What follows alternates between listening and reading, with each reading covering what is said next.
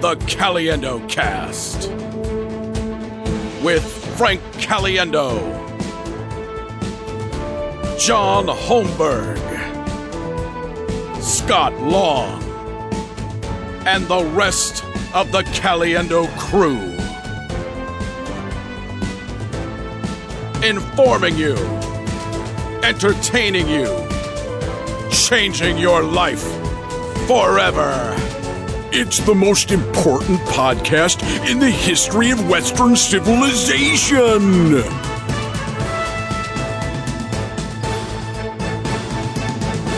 It's good enough. All right, let's start the way we always start, with checking in with Scott Long. Yeah, you got any new jokes? And see what did you do anything interesting today, Scott? I had a great day today. It was a beautiful day, and I went golfing by myself, and I ended up playing with this couple that just got back from Phoenix, and it was great. They said they met this like very nice fellow in Phoenix. Yeah. They said very friendly.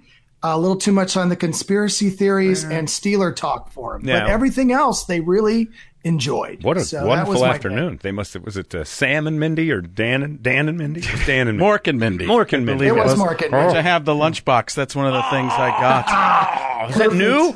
Yeah. By the way, Baxter, when Scott Long is taking the stage, go to a wide shot for us, the two of us, instead of just one, just so you know in the future. But yeah, I went and got the Mork and Mindy lunchbox. Actually, that I got online on a little thing called eBay, only about $650. Is that true? No, I was going to say about 500. No, there. I look. That's awesome. I'm in a rabbit hole, man. I'm in a rabbit hole of filling these shelves. I got so much coming that so many different things. I didn't want all. I got the superheroes for the nerding out stuff. You just looked at the Wild Stallions. I thought, Wild Stallions I got today. The McFarlane toys. Actually, Todd McFarlane gave those to Joey when Juliet and I visited his office, and he let Juliet color in Spawn's cape. He's got the Greek freak, and the hands are perfect. They're huge, massive, just like mine. Yeah, no, it reminded me of you. Just in mine, tremendously. Don't forget, I'm the Trump freak. There's my glove right there. Watch this. No more Democratic Party. See that? See how I did that? So I want to, like I said, I got a lot of different things coming here, but I went and ventured out today to, I don't want to say the name of the place only because of the situation. Sears? Yeah. Me and Brett Favre trying to decide on, is Sears around anymore? There's a couple, they're trying. Somebody just gave them money. Okay. That's a good idea. Me. Maybe we're Sears. Yeah. Why can't we be Sears for a little bit? Just give us some money. So I went to this collectibles store, and before I left, I had a little bit of gurgle in my stomach. I felt like don't lead me, because I felt like I was coal trying to turn something into a diamond. That's where it was, and I thought, I've got this out of my system. I'm okay. Yeah. So I get in the car. I got a little gurgle. I'm like, gonna be fine. Starting to sweat just a little bit. Here we go. I get there, and it just hits me hard as I'm looking at the He-Man figures. I needed the power of Grayskull, and I'm trying to tough it out. I'm looking at Godzilla, not helping. Just all the different creatures. I'm looking at different Star Wars stuff, and I'm thinking, I can handle this. I grabbed a couple of posters. I got a Pulp Fiction, Goonies. Nice. Some stuff I'm going to be putting up. But then I was like, I got to get out of here. Because I was like, well, first of all, I'm thinking, should I try and use this bathroom? And I'm looking around the place, and I'm like, this is probably not the place to go to the bathroom. And I told Scott a little bit about this story, and he had a great observation.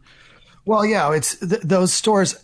All the porn shops are closing because you buy everything online. So I feel like in the new world, all the nerds are opening up comic book stores where the porn shops used to be. Oh, that's true. You know, the bathroom in a porn shop. It's very No, I don't. I actually don't. I don't either, Scott. How about in a theater? How about in one of those theaters, Pee-wee? I'm not familiar with the bathroom. Why use the bathroom? You can just do it right there in your chair. Yeah, Pee Wee Herman exactly. syndrome. But no. So yeah, did he ever use a different voice when he was in the the porno theater. I mean, Watch your head. Hey, Cherry, this is going to be... Oh, wrong Cherry. Oh, my God, he's popped cherry. Hey, Cowboy Curtis.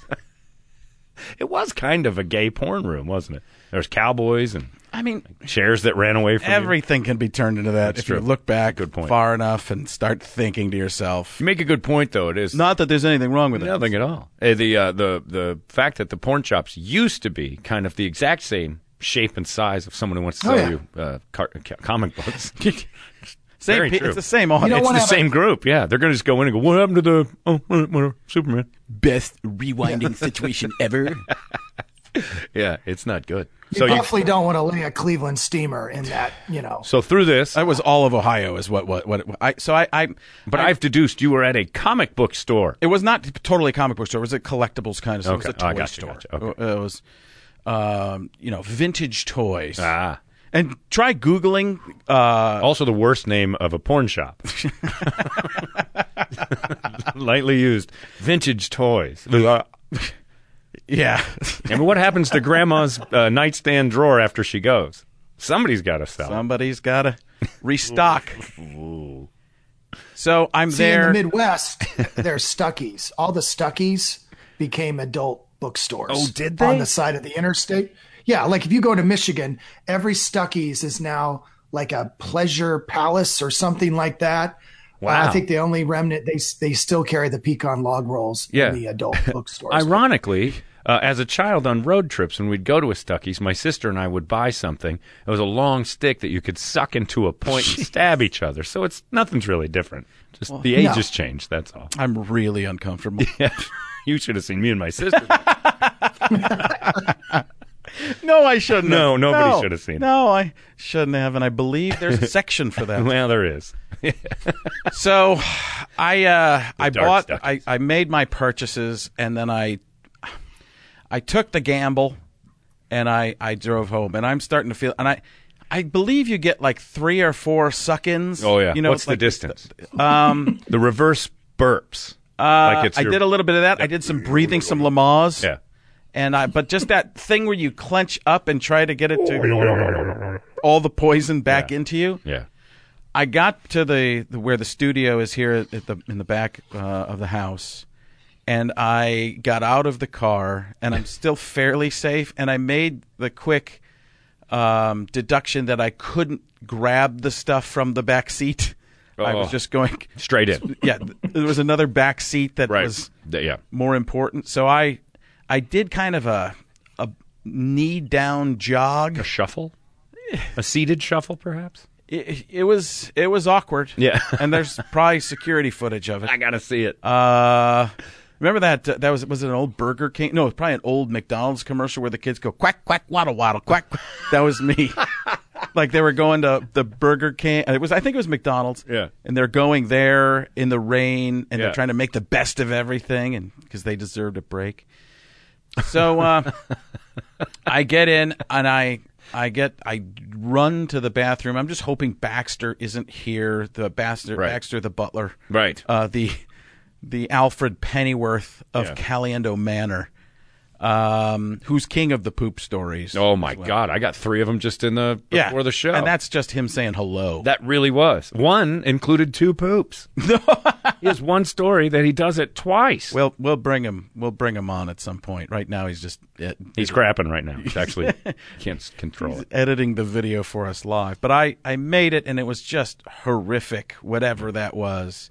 Because my wife's been making a lot of guacamole. Oh, yeah. And fudge. Oh, that's a good combo. And custard. Yeah. I brought some of the fudge. You guys should open a restaurant. I don't know if you're going to trust it. I'm not. But it's fantastic. Oh, I'm sure it is. We actually got it, and this, the segues are just unbelievable here today. We got it and this is real. I didn't even have to make this up and force it in like a stand-up comic. Right. But we got the recipe from a woman named Gwendolyn at AceCon in Chicago, the Chicago area. Yeah. Now, if I told you the story about the last Ace Comic-Con I went to in Seattle, did I tell you about this at all, Scott?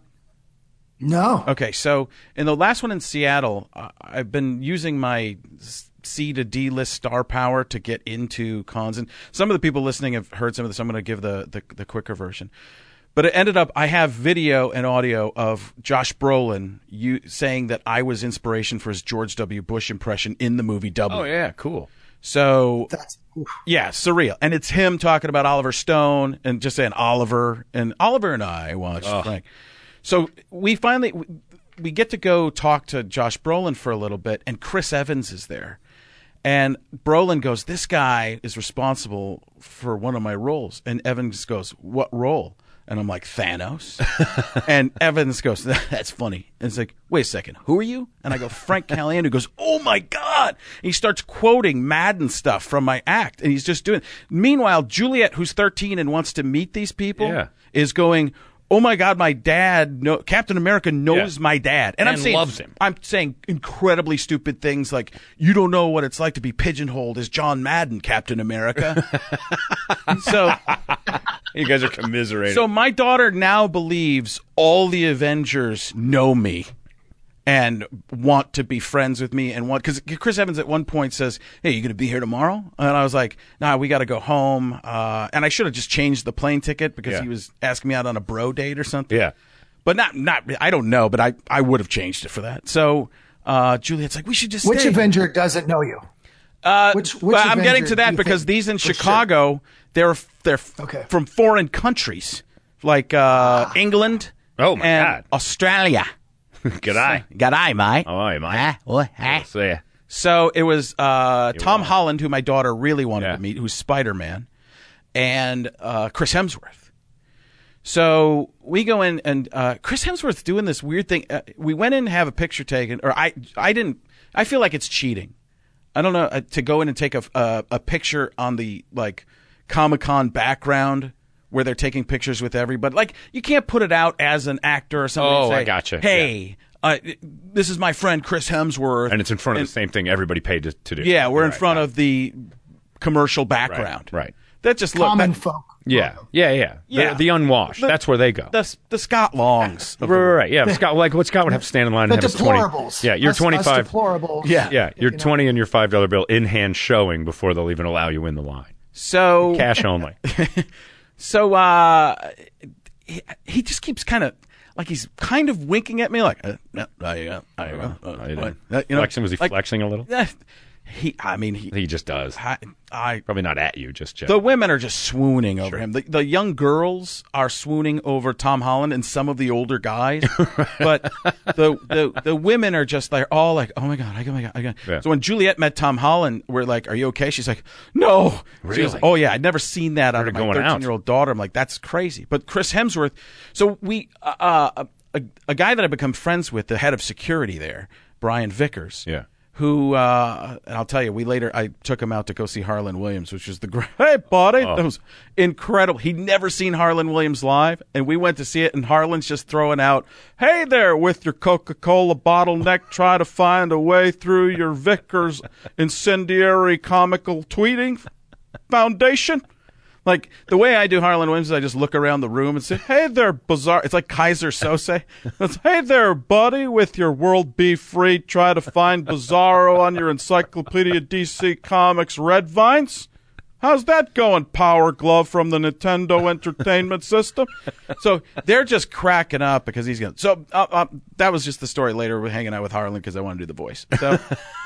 Which he's going to do your show this week, isn't he? I think he's going to be over at KUPD. Yeah. And then we're hopefully going to have him. He started telling the audience, he's like, hey, I'm going to do some impersonations with my new coach, Frank Caliendo, my voice coach. And he starts telling them, doing all these voices, and then he's just doing these ridiculously bad ones on purpose. Right. Oh, some of them were fairly good. But it was just hilarious. I'm like, we need to make a short film about that where I'm just teaching you how to do these voices. And then you're just doing your own thing. Well, backtrack to, we go and they'd set it up for us to go talk to Chris Hemsworth. We thought it was to talk to him a little bit more. It's actually just to take another picture. So Juliet goes in to take another picture with him. And he's like, oh, you were here yesterday, weren't you? And she's like, oh my God, Chris Hemsworth remembered me. And he did. And we don't know because she's wearing this big arm thing because of her surgery on her on her arm for a broken elbow, and that might have been what was making it. But you can't tell there. Nobody asks about it really, right? Because people are in costumes there, and somebody just thought she was the Winter Soldier or something. So we go off, we do some other stuff, we come back, and I the last day I get kind of bold because I don't know about you, John. I know it definitely doesn't apply to you, Scott. But no, I'm just kidding. But in weird situations, like in situations like where I'm invited to go someplace, I wasn't actually working at this con. At this convention, I had promoted it some, but while I was there, I was really there just as a fan with Juliet and Michelle to have her meet people. So I could have really walked into the green room at any time. They didn't really have a problem with it, but I thought bringing my daughter and Michelle in there would be kind of weird. Yeah. I just felt like I should. Yeah. Although Juliet's like, that guy, he's in this show. Nobody's wanted an autograph from him the whole time, and he's walking his son around the whole time. Right? That's true. I was like, yeah, but I'm just playing safe. I'm representing some other people and stuff like that. And I just, maybe if we do this again, we'll just do it. But I got bold the last day, and we just showed up in the photo booth for Chris Hemsworth, and we're just hanging out there. Because we know the photographers, and everybody's like cool about that. They were fans. You got an in. Yeah. It was great. They knew me pretty well. And then, so we go to take. I didn't want to take the picture with just Chris Hemsworth. I thought it was weird. But Vickers and I were like, I'll take the picture if you're in it, Brian. Right. He's strongman of Texas. He did a pilot and stuff like that. I'm like, it's cool if the three of us. So we take a picture. It's cool. It's done. And then Hemsworth goes to talk to somebody else. And then I go, hey, Vickers, let's get a picture, just you and me together. Hemsworth sees us and thinks that we're going to take another picture with him. I would never have asked for that. Right? I wouldn't say, hey, Thor, can we take another pic? Right. So he comes over and he's like, well, why don't I do this? And he pulls out his cell phone. And he takes a picture of all of us. And Juliet's like, you're in Chris Hemsworth's camera roll. And I'm like, I didn't know that was a thing. Oh. Like, he took a real picture. But the photographers took a picture of us getting him taking a selfie with us. I'm like, this is the moment I've been waiting for this whole convention, just waiting around. This is why you do this. Right. It's just to have a moment. Because all Juliet wants is for people to know me. She doesn't care. Like, she just wants Avengers to know me. And Brie Larson didn't know who I was. Oh, wow. A lot of the other people didn't know who I was. And it turns out Hemsworth, I guess, did know who I was because Vickers asked him, he goes, do you know who that is? Oh, the guy who does the voices. Loki, my brother. It's Rich Little over there. He's great. I love him down there. Does a terrible crocodile. Can I ask one question, Frank? You said that there was one person that no one had asked for an autograph for in Chicago. Was that Mitch Trubisky? Ouch. Was that possibly? I mean, it was in Chicago. I didn't know if he was like had his own booth and no one was coming by. Yeah, let's get into that in a second. The last thing I want to do, because that Trubisky's going to be a punchline in a lot of jokes here. Poor guy. But I am going to do Fighter and the Kid tomorrow, which is today when this is out. Great. Callan and Brendan Schaub. I've never met Brendan Schaub. Good dude. He's done your show? Yeah, he's been on a couple times. He's great. And Callan is going to be on the Happy Endings show, the Holmberg charity event, our Christmas show, December 21st. Yeah, it's going to be a great show. Callan, you, Adam Ray. And the funny thing is, I told Callan, you have free reign with this. But John and I do a bunch of favors for each other. There's a friend, he's doing this podcast. I'll do events with him for lawyers and stuff. It's 10 to 1. Yeah. but that's good. But when I thought, and I didn't even talk to you about this, I want to get your real reaction on this. It's so funny because John's like, hey, can you do the show? And I'm like, yeah, I'll do it, whatever. And Callan's headlining the show. And I didn't think about what the promos for that look like. Oh, yeah. Giant Brian Callan. Yeah. And then smaller Frank Caliendo. Yeah. And then even smaller Adam Ray. Yeah. And then others. Yeah. What's worse is it's Holmberg's Happy Ending. I'm not even on the mark. It just says, and everybody's, Callan. People are there for you. I mean, it's unbelievable. My son even did this to me on the podcast. He goes, which podcast you doing tonight? I go, the one, the sports intensive one. We'll eventually get to that. Sports, that's where the second half is sports, supposedly. But if you're listening to us for official breakdowns, get them from the pundits and then listen to us to make fun of them. Right. but he's like, "Oh, this one's doing pretty well." I go, "Yeah, it's a lot of fun. It's very professional feeling and good." He goes, "It's the one with Holmberg, isn't it?" he's my spirit animal. Birthday buddy. Yeah, we're my birthday pure buddy. evil. Yeah. Scott, have I ever told you this? That I can't remember. I can't remember his name. That his phone. What he put his. Oh dear God! Yeah, the Jeffrey Epstein. Yeah, he named his phone Jeffrey Epstein's phone. Right in front of us at the Oakland Raiders thing at their hotel where we're staying. So if somebody wants to airdrop him something, or they see it just pop up on Wi-Fi or whatever or Bluetooth, they just see Jeffrey Epstein's phone. It was the most demonic teenage thing I've ever seen because Frank and I are talking. Oh yeah, you told me that he had done that. Yeah, and it just out of nowhere, he just goes, "I just changed the name of my phone to the real Jeffrey Epstein. So if anybody airdrops anything, they're gonna look around." And I'm like, "Wow, you're the devil. I love this kid." Yeah, he's great. He's pure evil. And it's fun because he's a very critical thinker, and everything he hears at school, he just goes, "Dad, this is what they're telling us." I go, "Oh, really?" He goes, "Why would they tell us that?" He's like, "Could you imagine if they said?" And he does the opposite political take, and he's like, "Could you imagine?" He goes, "Not even that I think that." He goes, "But what if they did that?" I'm like. People lose their minds. They go the wrong direction. I know. I just like that he's a little Shepard Smith in his class. I like that he's thinking. Oh, yeah, I like that he's thinking. That's critically. I go, just, but play the game. You have to learn to play the game and listen. I'm not far to the left or the right, and I go on both sides of everything and like to listen to whatever anybody has to say. I hate all of them. Yeah, right. I try to say it nicer. I hate everyone. Yeah. I'm in the middle hating them all. Yeah. That is so me. I love that. yeah, it's a fact. I am in the middle, hating them all. I call myself passionate moderate. Yeah. How in the world can anybody pick a side? This is like choosing between the Bengals and the Dolphins. But there's that's a terrible game. That's not. Nobody wants to see that. There's nobody in that game. And to sit and be passionate about one of them is stupid. Yeah, have your own thoughts. The Bengals would be Trump because they're all orange. I've actually painted stripes on myself to be more of a Bengal. Can I tell my disgusting story real quick? Hold on. I'm anti-Dulfrane. You almost crapped your pants today. And on my drive over here, I was chewing some gum, and I swallowed it because I tend to swallow gum. I don't know why, I just do. So I swallowed it, and then I took a drink of water and realized that the gum wasn't all the way down, and did a little like pretty clear burp, those old man burps, and gurgled up and just sat in my car and went and just you Harry Carey. Hey, I just threw up all over myself. So I'm in a borrowed shirt because I literally puked in my mouth to the point where I couldn't hold anymore. And then stuff came out, so I showed up with Frank. I went to a gas station, tried to scrub it, and it was just kind of an orange stain. I'm like, I just vomited all over myself in the car like a child, like a little infant baby. I opened the door to the car, and the guy next to me at the stoplight's watching me. I'm looking right at him, and I just opened my mouth, and just way too much stuff that's supposed to be in one person's mouth came out at once. Shut the door again and stared at him like, I'm sorry. Like a Saturday Night Live barf sketch? Yeah, but there was no noise. It was just an open mouth, whatever, because I went in the car earlier. Hey!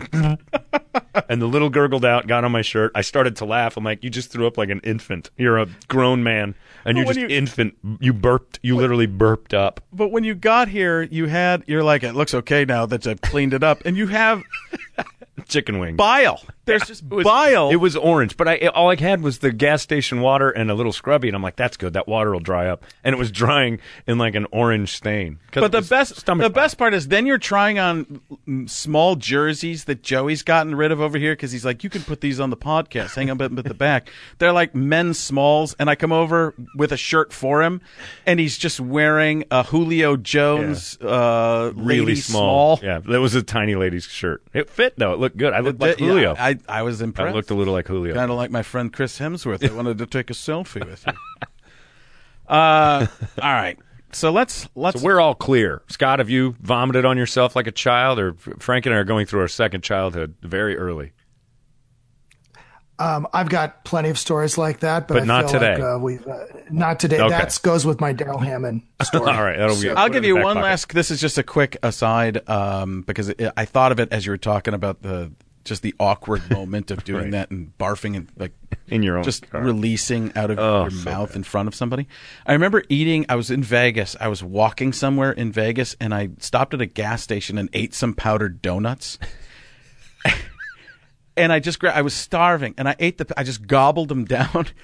And I went somewhere to get maybe I'd had the powdered donuts with me, and I stopped to get a Diet Dr. Pepper or some This type is of back drink. when you were a large man. No, yeah, I was fairly large, but I was working in Vegas at the time, and I stopped to get a drink, and people are just staring at me, just like, what is wrong with this guy? So I get back to the hotel, and I look, and there's powder all over my nose from the powdered donut. And now I know what it felt like to be judged as a homeless man, a very fat homeless man. With a cocaine problem. With a cocaine problem. People wondering, how can you be so fat, homeless, and on drugs? He gets his cocaine from powdered donuts. It's an amazing combination. That's where he gets his superpowers. He's going to go sign autographs at Ace. Now, this is the story I do have to insert if we're going to talk about this. My best friend was living in Panama. It was before the canal had been switched, and the military, U.S. military, was based down in Panama Canal. So I go visit him. I get to the airport, which is definitely a third world airport, and they pull me over to the side. And is this your suitcase? And I'm like, yeah. He opens it up. He's like, Coca. And he's rubbing there's powder, my suitcase, and he's rubbing his gums, going, Coca. And I'm like, no, Coca. Who would be the stupidest person ever to go to Panama right next to Colombia to bring cocaine in there? It would have been me. And he's like, it's baby powder. I F with you. I mean, it was the greatest. I mean, I really was like, it was Midnight Express. And Yeah. so yeah, that's my. That's the place they should not be allowed to joke in right. Panama about drugs. Yeah. At the airport.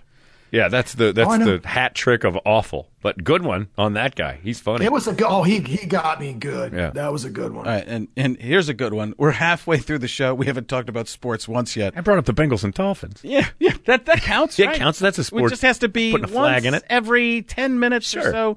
Need tons of. At the end of this episode, we're going to tack on the Nerding Out episode, which just aired over on the Comic Playground for the final time, and it's a sample for people who are interested in some of the stuff even we talked about today.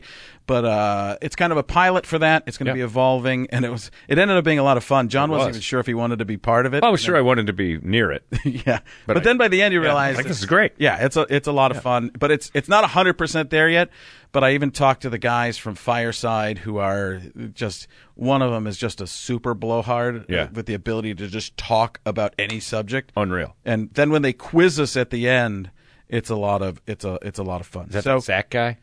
What was that? Is that his name? Zach? Zach was fantastic. He was amazing. Yeah, he was great. He did a Pokemon presentation. It was basically a Pokemon TED Talk, and he was fantastic. Yeah, he was great. That was And really interesting. Brian Augustyn, who's written, edited, and created comic books, is part of that as well, and looks like World's foremost Richard Attenborough impression. Got the cane. It just needs the mosquito, and it's complete. he even has a theme song. Yeah. Welcome to my comic book shop. So let's get into the sports. We got 4 minutes left for sports. It's really all we need. The Patriots should have their parade now where the weather's nice. It's unbelievable, right? Don't you think? I enjoyed. This is a promo I want to do right now. I know we're in the middle of a podcast, but why not just do it in the middle? Let's all do Bill Belichick not trying to smile as he's. Did you ever see Jim Carrey in his old act do Michael Landon smiling? Oh, yeah. You see him. It took that's forever kind of, to build up. Yeah, that's kind of Bill. All right, so now we'll do this right now. Bill Belichick trying not to smile after completely pulling one over on the Jets and Gase. All right.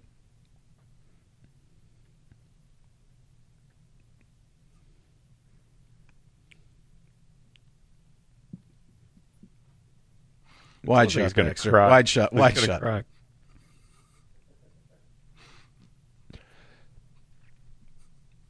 And did you hear about that afterward? Oh, it's brilliant what he did with them, with the clock stopping thing. Kind of a loophole. Yeah, it's loophole in the rules. Probably shouldn't be a loophole. They should probably fix that. I love when he just blatantly tells them what their rules are in the NFL. But the truth is, nobody else knows. The people will claim they're cheating and all this stuff.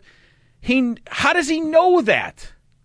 The rub rule on wide receiver routes is he's the only guy that has created this issue that he can run them, and for some reason makes defensive backs worry that if they get run into, they'll get called. So he makes the defensive back dance and lose his steps, and the receivers are always open. Those crossing routes, he runs a rub route pick every play like basketball, and for some reason, his receivers do it so perfect that the corners and the linebackers jump around the receiver that's going to bump them and gives them the receiver they're supposed to be with another foot and a half. I don't know why anybody does. And then when you watch Belichick's defense, they just plow into the guy trying to run that same play, and they get called for offensive pass interference because he's told his receivers or his linebackers and corners, smash into anybody that's trying to pick you and then throw yourself on the ground. Right. And they call once, and those guys are all of a sudden paranoid from there on out. It's incredible. His loophole knowledge is amazing. But how do you even find that? Do you have, unless you are like Tapes. a lawyer, Tapes. And you have people You have lots of tapes. lots of tapes of things you shouldn't have. Yes, lots of them. Old Stuckies. Yes. Old videos.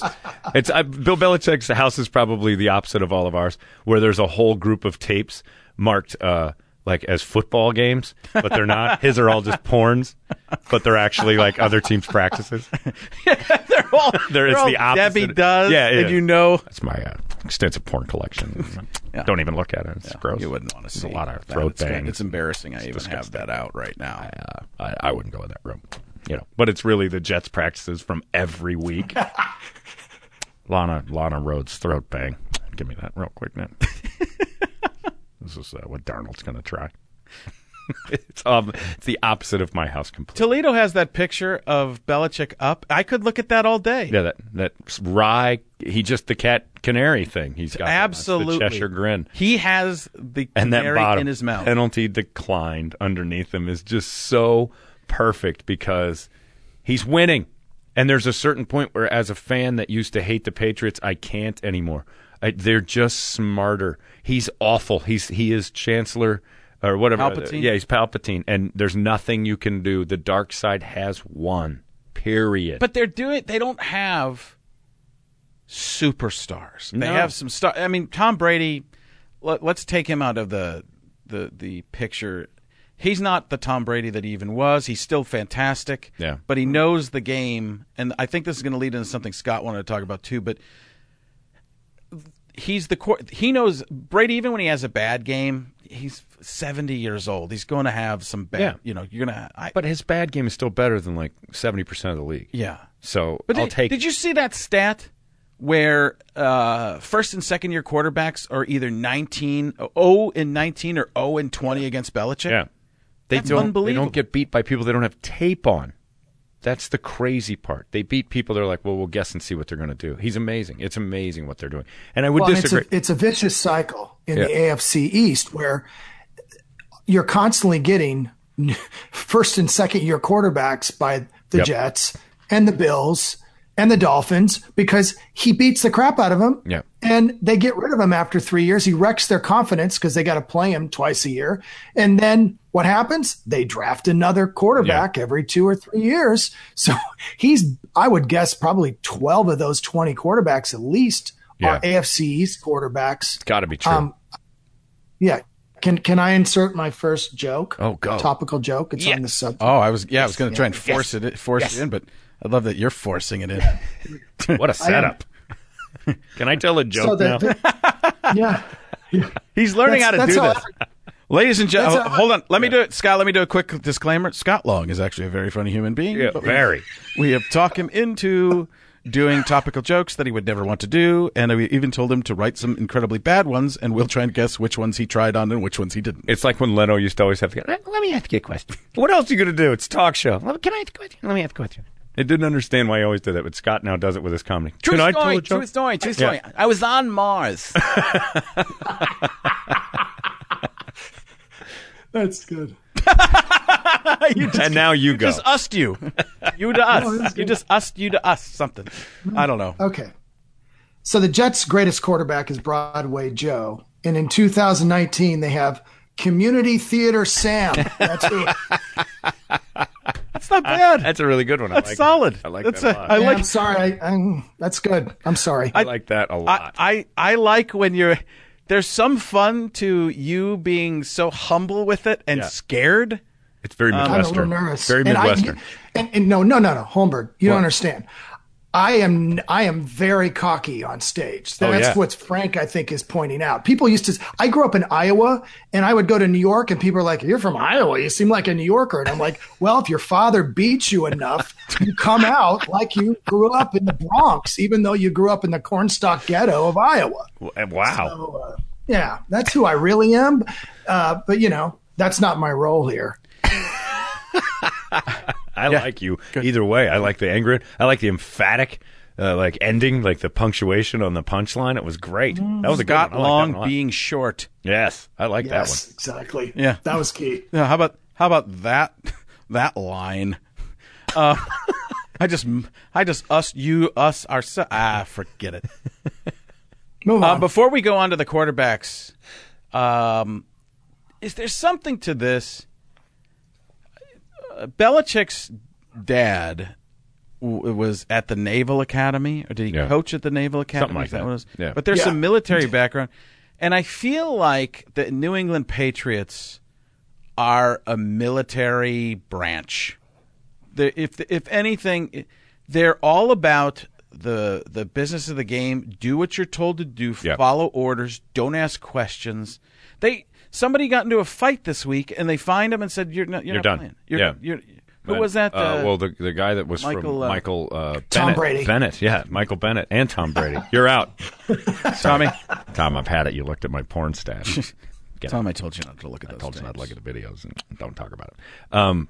Michael Bennett, who's not a small name there. All right. But he's had trouble in the past, and he had a short leash. Someday they'll probably hold a guy out of a Super Bowl. Never. Good But point. I would disagree with you, though, that they don't have superstars this year. Because I think, and again, they haven't played anybody, so it's hard to tell, and their defense is allowing 7 points a game. But that secondary is amazing. You're right. So because the problem is I only think offense. Yeah, Think but that defense is the best the Patriots defense has ever been to this point. And again, they have to play somebody. But unfortunately, in 2019, there aren't any good teams. There's the Patriots. How can there the Saints, not be the any Packers. good teams? Parity has made everything so even, it's become mediocre first. And the Patriots have dodged it by playing the salary cap loopholes and doing brilliant stuff. They do have that backup loophole with Tom Brady by investing in his company and taking it out of his salary and balancing that back, which is another amazing loophole that occasionally when they defer his money, Robert Kraft magically invests in TB12 about the same amount they just took away. Yeah. Which is an unbelievable... Oh, I didn't know that. Yeah, just an unbelievable side. Because he's, I'll invest in that. He's allowed to do it. They found that little loophole that says your owner can invest in a company. So TB12 became a company the first year he deferred all that money to go sign other people. And he'll get it back. But in the meantime, here's most of it for now. But and that's what's happening with the Bidens. That's exactly... Quid pro quo, Clarice. Have the Ukrainians stopped screaming? Hello, Clarice. I like that. He calls the press Clarice now. I don't know who you're talking about. He's about 5'11", 185 pounds, strongly built, blonde hair, blue eyes. Says he was from Philadelphia, but he could have lied. Hey, Senator, how's your suit? Yeah, but the secondary is so good this year that they've done that. So I don't see them in an AFC that can compete with them. On any level. Patrick Mahomes now He's out. down. And they weren't... Look, the Colts... I think the Colts with Andrew Luck, that was my pick before the season to be a super thorn in the side of the Patriots. Same as Morgan. I really thought... Yeah, I really thought they were going to... And no, then they were. And I still they've think... got the coaching, too. Yeah, their right now, defense is great. People are all over, Brissett's really good. He's 15 or 20 in the quarterback world. Yeah. But Reich... Now we're looking at the Eagles falling apart. Yeah. And he was the quarterback coach and the quarterback whisperer the year they won the Super Bowl to Foles and to Wentz. And, everybody, the people that I respect, like Michael Lombardi and guys that work for Belichick, they say, okay, this guy's the real deal. Frank Reich is the real deal. Yeah. And that's what, if they have, but they don't have Brissett's around 15 or 20. Yeah. That's who he is as a quarterback. I don't know if I Can want you win him the Super Bowl with him. him? I don't know if I want him in the huge game with it on the line. I know Andrew Luck, I would love that. And Brissett has to prove himself. That's all it is. Maybe Reich can get him there. But the thing that the Colts have done is defense. That defense last year became this like kind of powerhouse in the NFL, and then their offense came along right with it because they were already good.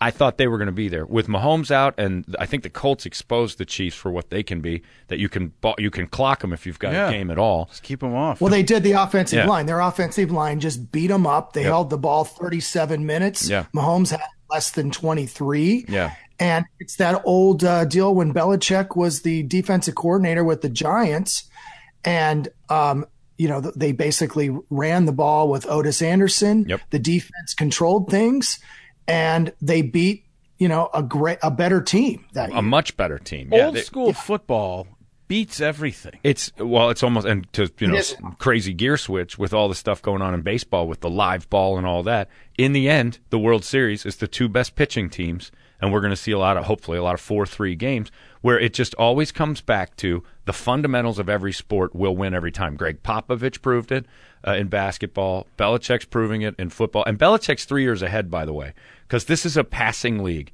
This is a crazy offensive league. And what's he done over the last few years? Build my defense to beat that. And last year's Super Bowl proved it. 13-3 against the Rams. Are you kidding me? And this year he's running a defense that can do 7 points a game because these offenses aren't that complicated. They're just constant.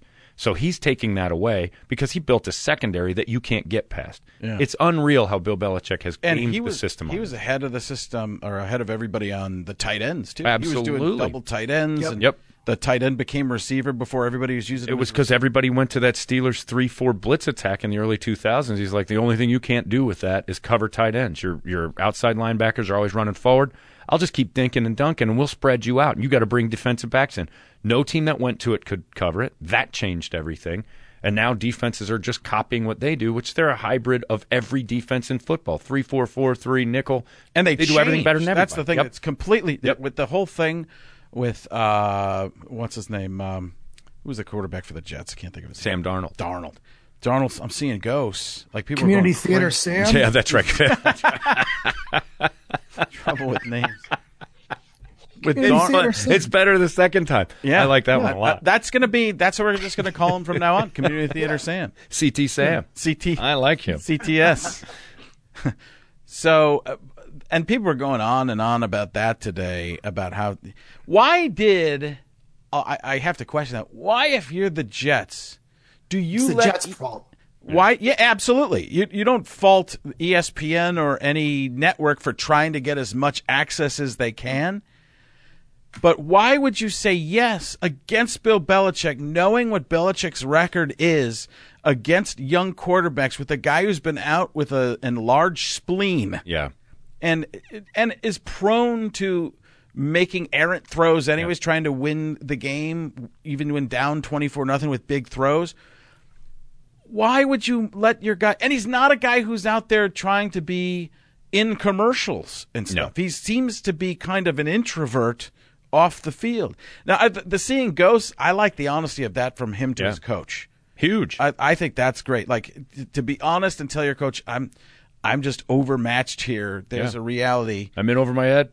He said it. And why is that not to be expected? Because that should be expected by almost everybody. Look at the second half against the Chiefs last year. Mahomes, they just stop everything. Yeah, no team isn't in over their head, and then you put a guy like that in there. And I think they were just riding high off that Dallas win, and they really thought, maybe we have something here.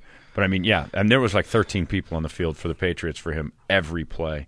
And you could see it. It was pathetic to watch because you're like, geez, you can't. He's getting no help. It was almost like this helpless feeling as a viewer that this is just. Look at that draft, though. Okay, that draft had Baker Mayfield first. Then they had, Community Theater Sam, and then they had third was Allen with the Bills. Yeah. Then there was Rosen, and then Lamar Jackson. And I think Mayfield, I'm not quite sure about him. I was never a fan of Darnold. And I watched Urban Meyer this past weekend talk about the 5 things he looks for in a quarterback. Now, he's a college coach, but as Frank and I were talking earlier, I feel like there's a transition going on in the NFL. It might be the new money ball for the NFL, and that is bring in a running quarterback with this kind of skills that Lamar Jackson has. Don't worry if he gets hurt or if he doesn't. You got him for 3 or 4 years under a cheap contract. You can build your team around. Basically, the Seahawks did this with Russell Wilson. Russell Wilson's a better passer. But Urban Meyer said he's looking for competitive spirit, toughness, leadership, intelligence, and the ability to extend plays. And I look at Darnold and I don't. To me, seems like a poor man's Matthew Stafford. That's the best he could be. Not a bad quarterback. I think the game's kind of evolving away from him a little bit too, but I don't feel like he's a super smart guy. He's not really a leader. I'm not saying he's not tough, but the competitive spirit thing, did you see Lamar Jackson lose his mind when that ball was not snapped on time? That was the moment when I snapped to become a total fan of his, because I saw that competitive spirit in that quarterback, and I don't see that out of a lot of the new quarterbacks. Tom Brady supposedly wants to beat you at everything he does. Yeah, the Michael Jordan type of thing. Yeah. And Lamar Jackson has that.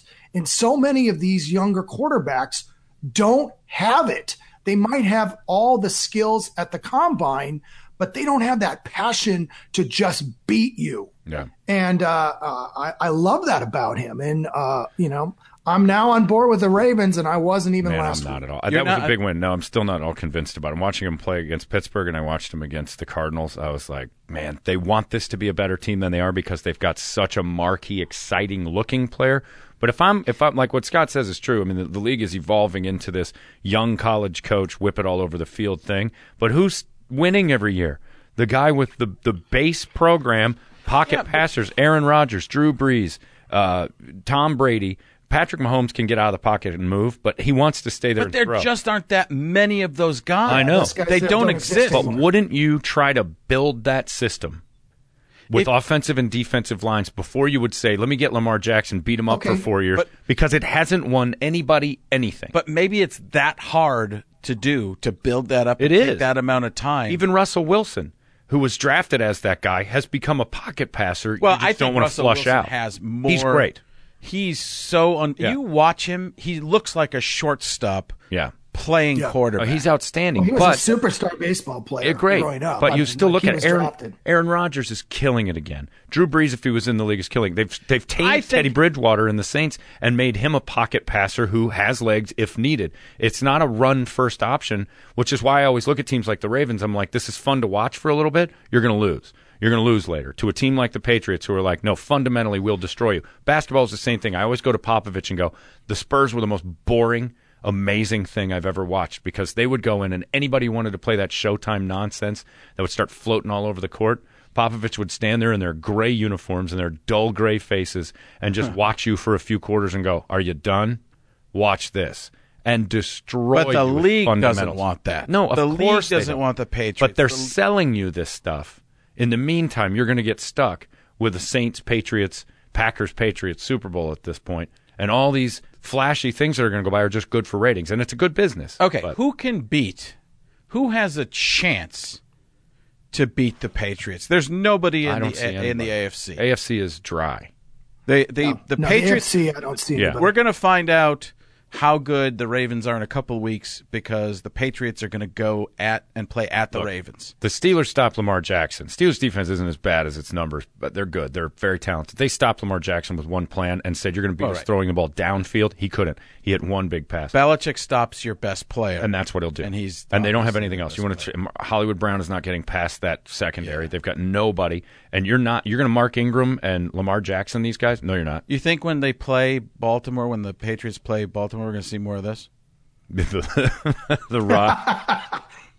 I don't think so. I think it'll be a close game, because Harbaugh is the one guy that seems to he's got almost a little Rex Ryan in him, where there's the two guys that seem to be able to compete with Belichick in games. But I mean, overall, no, the Patriots are so much a better veteran team. They're smarter and their defenses. But there are a couple teams, I think, in the NFC that could compete with. Harbaugh's thing with Belichick, to me, has always been that huck and chuck system that frustrates Belichick. Is that when at least with Flacco, when things weren't going well, send a guy deep and have him rattle the corner with a deep ball and slow down, speed up, and try to get a flag. And it worked a lot. Harbaugh would have Flacco throw just to the sideline. Nobody's picking this off. And then his receiver would get run over or do something. He had that weird little thing where he could draw deep ball flags and destroy Belichick's, like, loophole, and go for flags. And Flacco used to huck and chuck on 3rd and 16s and things like that. And occasionally it would work. And sometimes they'd flag. Otherwise, they'd have the best punter in football go out there and play a ball control. They can't do that with this defense now. The Ravens defense cannot play a field possession game against the Patriots. Nobody can. They're better than everybody in the AFC, period. All right, but save for the Colts. I think the Colts are the one team that might throw a little wrench in. Right, and they play old school. Yep. Similar. Exactly. Smartly coached. Yep. It's football is the ultimate team game. This is the biggest difference between the NBA and the NFL. You can have one player or two players completely dominate an NBA game and change it. Two players in an NFL game, unless it's the quarterback and I don't even know who else it could be. But the quarterback can make a determination. But if the line isn't there, there's nothing. You can't do it without. So in the NFC, the Saints, I think, have a chance.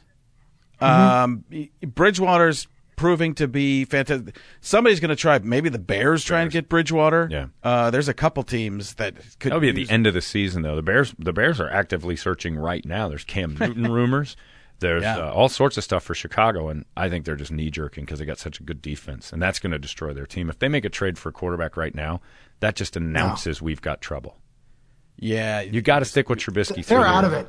I think so, too. too. The Bears are out of it because that division is so strong. Yeah. Obviously, the Packers look good, but the last 3 weeks, the Vikings have got it figured out. They're 5-2, arguably the second best defense in the NFC, at least next to the Saints. I look at they've got explosive receivers on the edge. They've got a really good running back, the Vikings. Really good. Great He's defenders. unbelievable.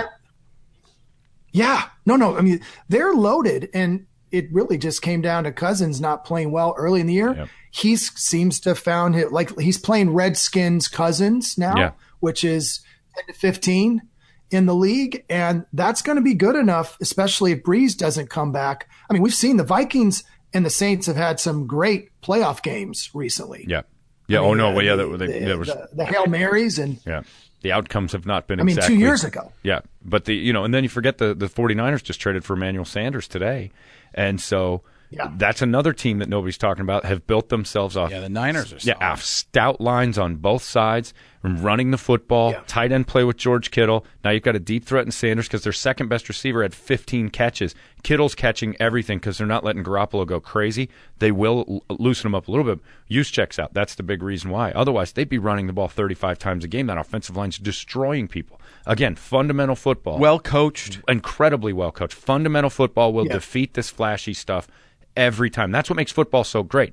You end up going back with a well-coached, like Frank Reich went back in and said, we can't beat Mahomes at his game. We have to run the ball. If we can't, he was throwing a fishing line in and basically said, if you guys can't block and we can't run, we're going to lose this game by 25 points. Yeah. So get out there and block, and we'll load that box and get 3-4 yards of carry every play. Well, that's Belichickian because it's stop their best player. And how do you stop Patrick Mahomes? You don't let him get on the field. Doesn't get the ball. It's as simple as that, and it's the oldest Lombardi-esque type coaching ever.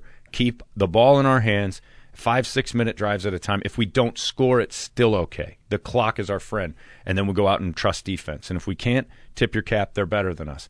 But other than the Colts, I don't see anybody as well coached and capable of slowing the Patriots down at their own game. You don't see the Saints being able to? Oh, no, in the AFC. Okay. The Saints, AFC, I think the AFC Saints and Packers. AFC we're done right now. Saints and Packers and the 49ers are still a question mark to me. I don't think the Packers have a good enough defense. I think they're better than – I just think that they're all new. So everybody's kind of relating them to before. I feel the same way, Frank, about the Packers. I feel like it's going to start coming back to them a little bit. And I don't like a brand new coach that really has no experience in the playoffs. I mean, they might grow into it. Or they're obviously a better team than they were last year. If you want to know, obviously I mentioned Reich was the coordinator for the Eagles when they went to the Super Bowl. Who was the coordinator for the Falcons, offensive coordinator? Shanahan. Oh, that's right. I forgot about that. That's right. Yeah, you're right. So you look at those two teams, and they have both just fallen off the edge. Yeah, that's the amazing thing. You lose these coordinators or coaches that are developing the offense. If you are a quarterback whisperer in an NFL offense and you become a head coach, there's a pretty good chance that you were the reason your team was doing well. Yep. And you had a young quarterback that bonded to whatever's going on in New Orleans. It may be Peyton, but he's got that he's too. Great. He's amazing. Because Teddy Bridgewater's 5-0, and they're not playing the same game, and they don't have Kamara.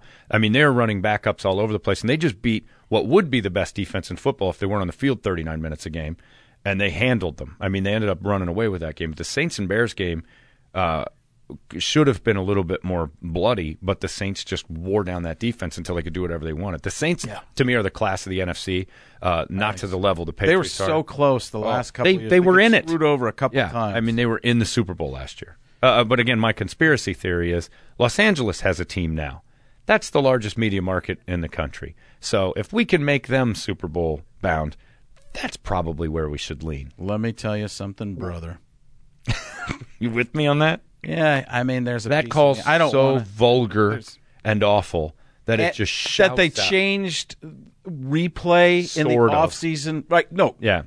They announced a surface change. In a surface level. They changed a rule because of it to make it seem like they're putting a Band-Aid on it. But they've done nothing. All right, let's go from the most obvious team sport to the most individual sport, and we're going to zoom through this stuff to a little bit. Basketball, Zion Williamson out. Zion Williamson out. And I went from really excited about the NBA season just because of that. Not even thinking they're going to win. I just want to see him jump over people and just blow over guys. Yeah. And now I have no could you imagine having spent thousands of dollars on Pelicans season tickets and Zion isn't there till at least December, if at all? Well, New Orleans has the least Fortune 500 companies in any major sport, maybe even less than Memphis, I think, after the flood. So you got two professional teams. Everybody cares about the Saints, and somehow they're trying to sell the Pelicans, and then that happens. And David Griffin's unbelievable, but he's done a great job with them. For this to happen, but tell me, who else are you excited to see? Are you excited to see Clippers, Lakers? Clippers are missing Paul George. Yeah. Right. Everybody's injured. Kevin Durant's out. Klay Thompson's out. I mean, you start looking at basketball and with a wink and a nod to Belichick again saying, let's just kind of rest. October, November, December. We'll get into January and everybody will be healthy again. So you even have guys who aren't as hurt as they could be when Pop and Steve Kerr and all those guys started to just rest stars because it's awfully early. These games don't even really matter. You make a run in February. Just stay competitive. In February, we'll make our move. There's no real reason, unless you're a team that's trying to go undefeated or lose 9 games, to just go out and blast everybody like Golden State did a couple of years ago, and the Bulls used to. I don't really see basketball the same way as I used to. I used to love the whole season. I don't get into it until February anymore. I pay attention, but I'm not going home to watch games like I used to, unless it's marquee I like the stuff. first week. I love the beginning. The first week. Yeah, the first week, because there's been a lot of movement, so I can get excited about the first week. And DirecTV gives you the first week free. Yeah, and I'll watch that, and I'll be like, oh, you know what? The Utah Jazz are really good. Yeah, and the Denver Nuggets are really good, and I don't ever get to see them, so I watch them for a week. Then I'm like, I don't want to watch any more pro. I'll watch in February or March, and I take it off for that period. All right, we started out the show talking about some of the trinkets and whatnot that I've been putting in on the shelves in the studio here. The figures that Todd McFarlane gave me, he gave me 7 of his toys last year to give to my son. He gave me to Giannis Antetokounmpo. He gave me, still on the same team. Somebody grew up in Milwaukee to know that name. James. So. I'm a fan of his brother more than him. Larry. Mark Mark and Larry? Mark, Larry. They're both. Hi, I'm Giannis. I'm Larry. That's my other brother, Larry. Newhart. And I'm going to play an elf someday. A Papa Elf. James Harden. He's on the same team. Then to look around, Shaggy. No, that's Shaggy's on the same team. I don't know where any other stuff is. The other ones are LeBron or Chairbron Mao. Oh, there it is over there at the Lakers. LeBron Bron Sedong. Went down there. Yeah. Can't even see it. Porzingis. This is him on New York. Okay. Not anymore. No, he's gone. What's his name? Russell Westbrook. Russell Westbrook. Wrong Rocket team. now. There's another one. Kyrie Irving, I see down As a there. Celtic. Wow. Yeah, you got all the. That is crazy. But this is like 8 NBA. months ago. Yeah. That's how different the teams are. We're missing one. There was one more team, but Is it's it amazing. the Barry Bonds home run ball? Did McFarland give you that one too? Didn't he buy that? Yeah, for like He bought McGuire's, didn't he? He bought it's Mark McGuire's. McGuire, Maybe it was and then Barry McGuire's. Bonds. That was the year he spent millions on that 61 ball. Yeah. There it is. Kevin Durant. Kevin yeah. Durant, who's Up there with Golden State. Is he missing an arm? What is going on with that? Oh, Jesus. Poor Kevin. He's hurt again. He's out another 8 weeks. And at 10. Oh, my God. He broke his leg. I put his leg on backwards. That's Kevin Durant. That's perfect. It looks like a cake pop. McFarland is getting very accurate with the way these things go. Yeah, obviously. Their injuries are now part of the bending figure. backwards. Yeah. I love the visual podcast jokes. Those Well, are my we favorite. do promos. Ready? Belichick. Okay, that's true. Belichick looking at the Durant. Get a wide, Baxter. Get a wide.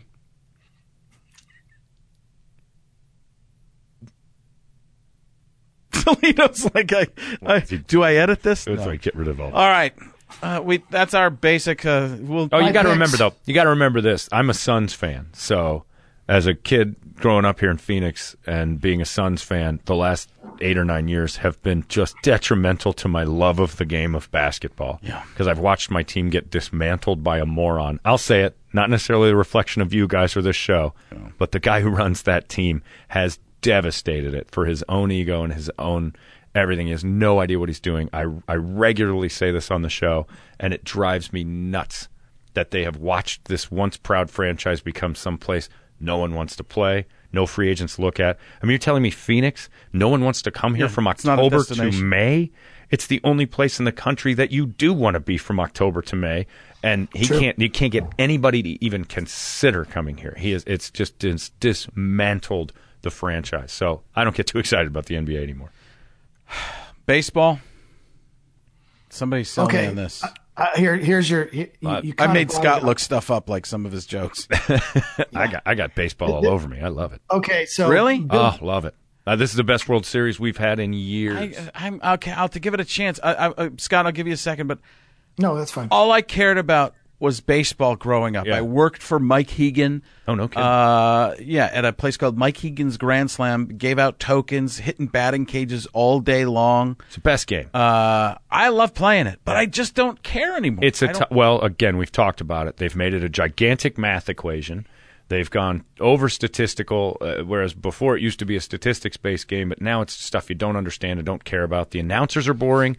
I mean, I think it's regional. Harry People Carey, care. Vin Scully, Bob Uecker, the guys you used to get in that booth were having a party, drinking and watching a game with you. And now you got a math professor and a guy who's afraid to say anything wrong about the team sitting with you, and you're like, this isn't any fun. I just want to have beers and goof off with the dude who's watching the same game I am. It's a corporate. Everything's It's completely corporate, but now it's math and corporate. It's the worst combination. No, I get of it. I get so it. it's but hard to watch. I also think baseball's totally regional because It it's is. a slower game. But man, and oh only man, people grow up if watching. you watch that game Saturday with the Astros and the Yankees as a baseball It was fan, great. It was great. unbelievable sport. I mean, it was an unbelievable game from start to finish. Plays, defense, offense, pitching, strategy, everything was flowing, and then a walk-off home run. It's everything you did in your backyard with two outs in the I'm gonna go bottom watch of the ninth. MLB recap. But this series is it thrills me because it's pitching versus pitching, power pitching versus power pitching, professional hitters on both teams that know how to play the game, and the Nationals also basically said, take Bryce Harper and your $400 million. We'll go get a couple pitchers, and we'll make this work. They Belichicked us. They basically said, we'll see how this works out, but we don't need to pay anybody that much money. We'll go get more players. And they're in the World Series without a guy that they said would have hamstrung them, both with or without him. Quick and update. It didn't work. I know this will come out tomorrow. Nationals are up 5-2. Nice. In the 6th inning. Yeah, there you go. It's going to be a great series. I'm so excited about this series for the first time in years. I'm so excited to know that Toledo's been paying attention to the show the whole time. Watching baseball. Playing baseball. No, you guys mentioned it. I went and looked up the update. Okay. Yeah, sorry. A little indignant about it. Oh, man. I'll smack him around tomorrow. Please. Don't Never touch felt the so hose. bad. Look, I take plenty of hits when I deserve them. I didn't deserve that one. He's still watching baseball. He's watching. Sometimes at my show, he's like the printer while we're doing stuff. We'll just start printing out recipes for like apple cobbler. I'm like, what's going on over here, Richard? And he goes, I'm making dinner. Like, it's 7 a.m. It's like, well, I got to get ready for dinner. It's like all these recipes start shooting across my printer. Half of those are probably me bothering. Give me some recipes. I'll think of something at 8:30 in the morning in the middle of your show, and I'll be like, I just got to text him now. I won't hear back from him for like 2 hours. I'm like, I'm sorry. He's not that busy. I just don't forget. Or I know I'll forget, so I just text you. I know you got stuff going on. I'm an idiot. Yeah. All right. Your analysis on baseball, Scott? So you brought up numbers, Holmberg, and here we go. Bill James is the father of all stats. You know, it didn't start with Moneyball. It started in the 80s. He's got a rankings for starting pitchers. He's got a formula. The number 1 ranked pitcher in all of baseball is Garrett Cole, who pitches for the Astros. Justin Verlander is the number 2 ranked pitcher. The number 3 ranked pitcher is Max Scherzer, who pitches for the Nationals. And the number 5 ranked pitcher is Steven Strasburg. So all 4 of the top 5 pitchers in baseball are in this series. And you wonder how take the Diamondbacks, who won 85 games this year. That's a pretty successful year, right? Yeah. Their number 1 ranked starter is Robbie Ray, who was the 30th ranked pitcher. There's no way they can compete against this. The 8th ranked pitcher in all of baseball is Patrick Corbin, who's with the Nationals. And who's number 10? Zach Greinke. Yeah. 6 of the top 10 pitchers, according to these stats, are in the World Series. Yeah. So when you think about trying to compete, the formula, you can argue formulas in the NBA. You can argue formulas. Any pitcher that makes $35 million and you're like, he only pitches every 5 days. That's where that's worth it. Yeah. According to the way baseball is set up. And so, but I do agree. I think the stats nerd, especially in the booth, boring. They're talking boring. launch angle, miles per hour off the bat, home run distance, all this stuff. And basically that's flash like we were talking about with football. What will beat that? Fundamentally good pitching. You're willing to give up Bryce Harper and go get Patrick Corbin, and you're in the World Series, and Bryce Harper's watching you on TV. That's the key to sports. I'm going to try. Sport. I'm going to try this week to get into it. In the meantime, Scott, picks quickly. Give him. We got to get going. We got to get going. We're going to let our play. This show has flowed. We've been over an hour. We got Nerding Out coming on the second half. My plan was actually to do a little bit shorter of a show. And we're the best one we've ever done. It is. It's a good show. This is a good one. It's a great show. We're promoting ourselves on our own show. That is how you get it done. We just double roamed. We just double roamed you because this show's not good enough for just one roam. You have to have 2 roams. Rome squared. 2 great roams sitting in a room, roaming each other. How great would it be? Let me roam your hair. Red Romer. Send Jim Rome right over. How about Done. this? What about this? Let me ask you this. Great. Or let me tell you. Do it. Here it comes. Get it. What if we're doing the show right in the Vatican? Look out. It's us on our cell phones. Great. Without an international plan. We're Rome and Rome, in Rome, in Rome. That's great. You're so meta. You just went meta. Meta. World peace. Rome peace. That's right. Exactly. This is incredible. We're playing Game of Romes right now. The Game of Clones is happening right now. And it is unbelievable. Check it out. Coming in a second, Lord Buccaneer takes care of Blondie Dragon Lady. We're going to see if we can get into that. That'll be great. Here comes Hairy Guy. He's been on the fence. The big frozen fence. He doesn't know what to do. Dragons are coming. Great work there. Uh-oh, little people. I enjoy them. Where are my cookies? Probably in the tree. What is up with Hodor? Do me a favor and just hold the door. Chivalry is dead. Even in the future or past, wherever this is set, I don't know. Could be either way. Looks medieval. Looks both. Then But sometimes they mention like future stuff, and then there's dragons. Who Maybe knows? it's in a galaxy far, far away. Could be a different planet. Could be our own. Hey, Jon Snow, look out for Greedo in the bar. Great. We've cross-promoted two things that are not related, but they've collided now, and I want to see it. I want to see Star Wars of Thrones. How great would that be? Amazing. Only second to the Bill Belichick smiling go.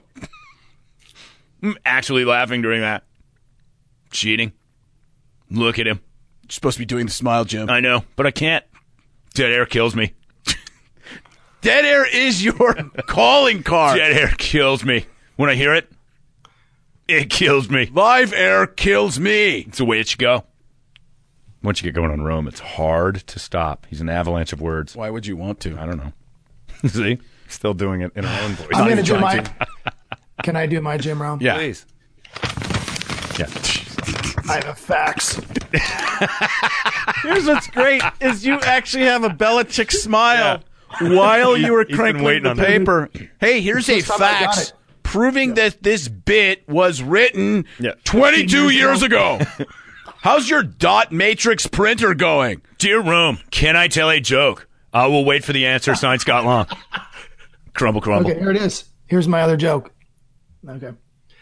So Papa John's has a deal where you get 50% off if your team wins. It's also called Dolphins Pay Full Price. It's the anger in the eyebrows that I'm loving on that. Ugh. Incredible. Phenomenal. Papa Meat John's. lovers. That's my new restaurant. Don't make me fun. Come on now, John. You don't want to do that now. How did we talk about the NBA and not do Chuck and Shaq? Never had us in here. I don't understand. How's that possible? I brought pizza. I brought general insurance. I brought back pain pills. All sorts of stuff. I brought the tub with a door. Shaq just insured a pizza That's right. Just in case. delivery boy who has bad back pain. That's it. He's got a bad back from hauling pizzas all day. Hops in his car, tries to drive you to get a pizza. Everything's insured by the general. He's got his donuts or whatever I do back there. I say hot. And then, of course, Papa John's. Shaq says. Chuck serves. Here we go. This is a tweet from Scott and Indy. My FrankCaliendoCast.com even Steven NFL picks. Love Colts -1. Jags -2.5. Rams -3. Seahawks -3. Bonus. Tweet pick. Giants -3 over Cardinals. Yeah, that was bad. The bonus. Yeah. Okay, this week. The onus was not on the bonus. Yes, it was not. Bad one. Yeah, All right, get through them quick. We're 65 minutes over. yeah, I know. Dolphins +14.5 versus the Steelers. That's too much against a third-string quarterback. They're going to Second string, Mason Rudolph's back. Oh, is it? Doesn't Yeah, matter. but it doesn't matter. It's too much of a wild card. Browns +13 versus the Pats. There we go. They're going to be flatter after the Monday night. Seahawks +3.5. Or actually, they're -3.5 versus the Falcons. I don't know if you heard. The Falcons have mailed it in. So that was from last week. So the Falcons, the Seahawks -3.5. Three bonus picks from college. Wisconsin +14 versus Ohio State. Auburn +11.5 versus LSU. Kansas State +32 versus Oklahoma. Jeez. 32. I like the under. I like the dogs. Gotta pull 32. There we go. Thank you. All right. There we go. Great job, everybody. Stick around for the Nerding Out episode, and we will see you next week. Out. Rack me. Seacrest. In. great.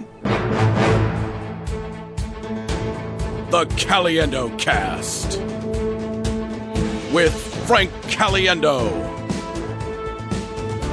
John Holmberg, Scott Long, and the rest of the Caliendo crew. Informing you, entertaining you, changing your life forever.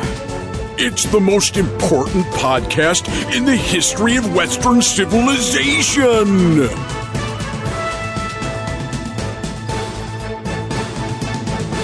It's good enough.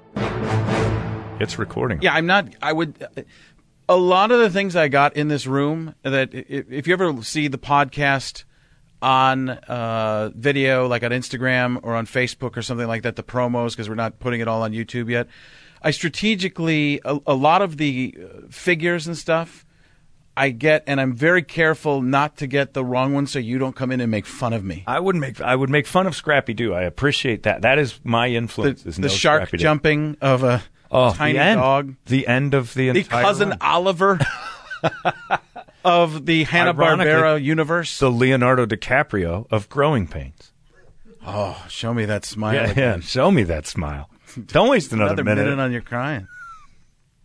We're nowhere near the end. Oh, the best is ready to begin. The best. Sorry. Ready to begin. As long as we got. We're going to just do TV theme songs the entire Let's do it. I'm in. The challenge is there. I remember when I would do John Madden singing different strokes. Now the world don't move to the beat of just one drum.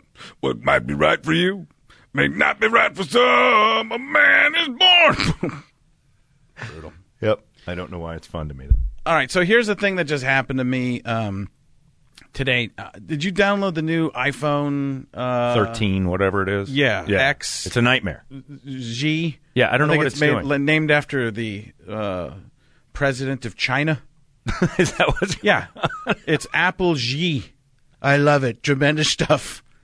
It keeps things. Anybody else upload this at all? Of course, Adonis did.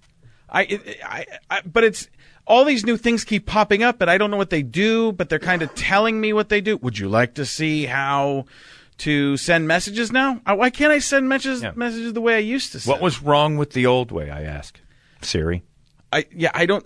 It's scary. I'm just lost. Much like it messes you up. This yeah, podcast no, it's. I don't like any of it right now, but I'm getting used to it. I do like all the bold print because my eyes have gone to garbage, so that's helped me out. Yeah, and like I went into the notes for the show. Haven't looked at them yet, but I went into the notes for the show, and like something got bold printed for the last. It one. headlines stuff and then gives you all the. And it decides what the headlines are. Fake news. What? Here's what you thought was important, and I mean it. You thought this was important. And here's what really is important. Okay, not so important. Not going to boldface that. Not very good. It's just, whatever. Did you see Trump's troll of Elizabeth Warren?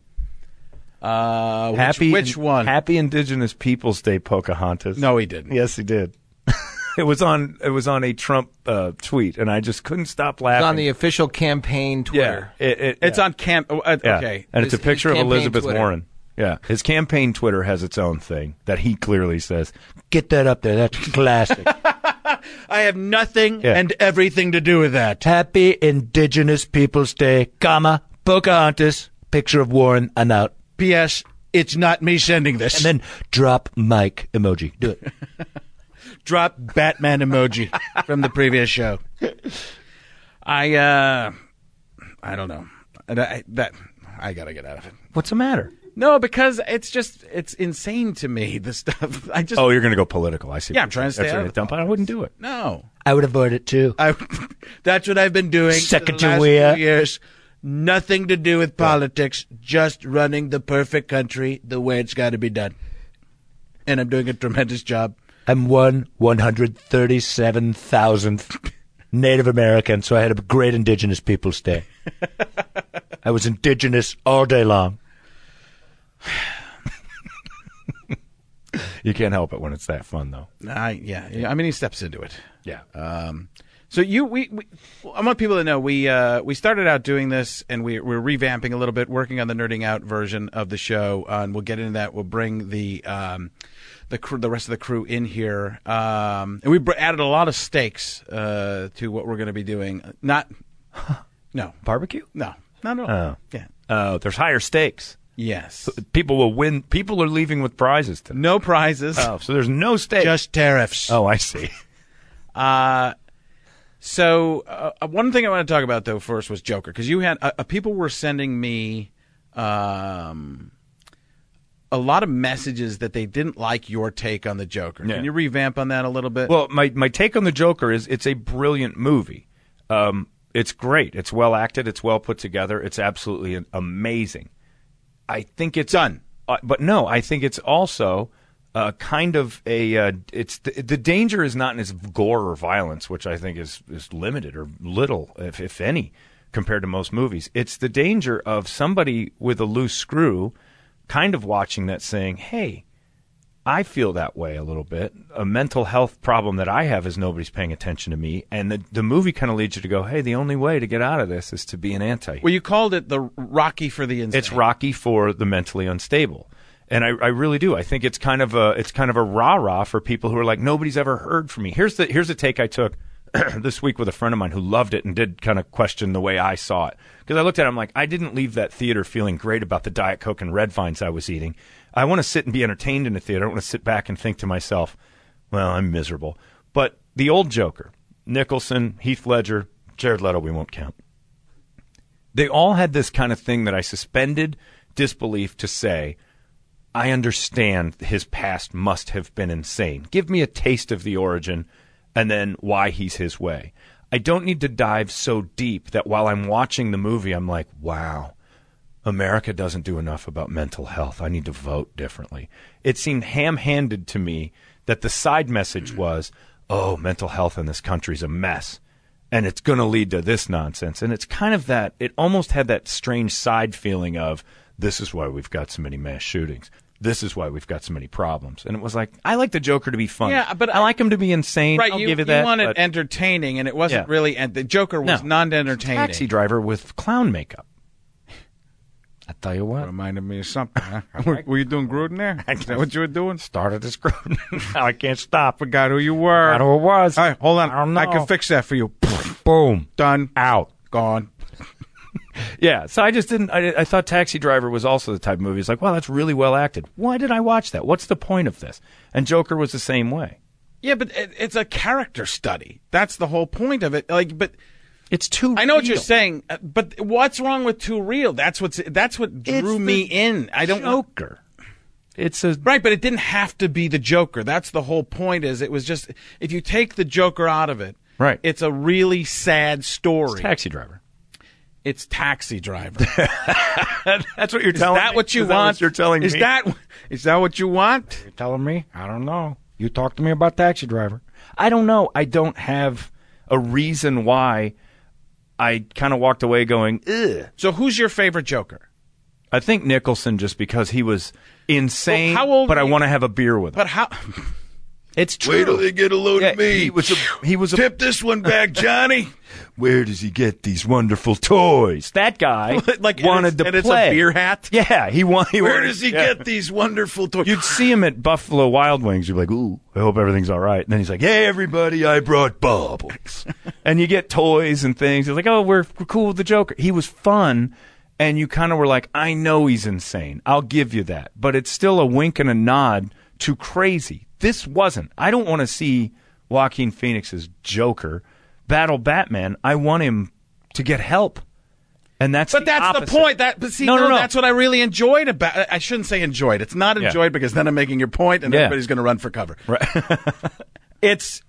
I like when things are so real that it's not a superhero movie, but like a super villain movie that seemed like it could happen. And that was it has happened. That's right, the problem. But that's the interesting thing to me. And I don't want that to happen. Yeah. But I use this example. I went to a Rammstein concert, a German metal band, and they're very, very extravagant. Their stage presence is unreal. A lot of pyrotechnics you've never seen before. It's very original. They always push the envelope with making the crowd feel a little bit weird. Well, I was in Vegas at the T-Mobile Arena. The show is amazing. They only come to America every 10 years or so. They're killing it. Everybody loves it.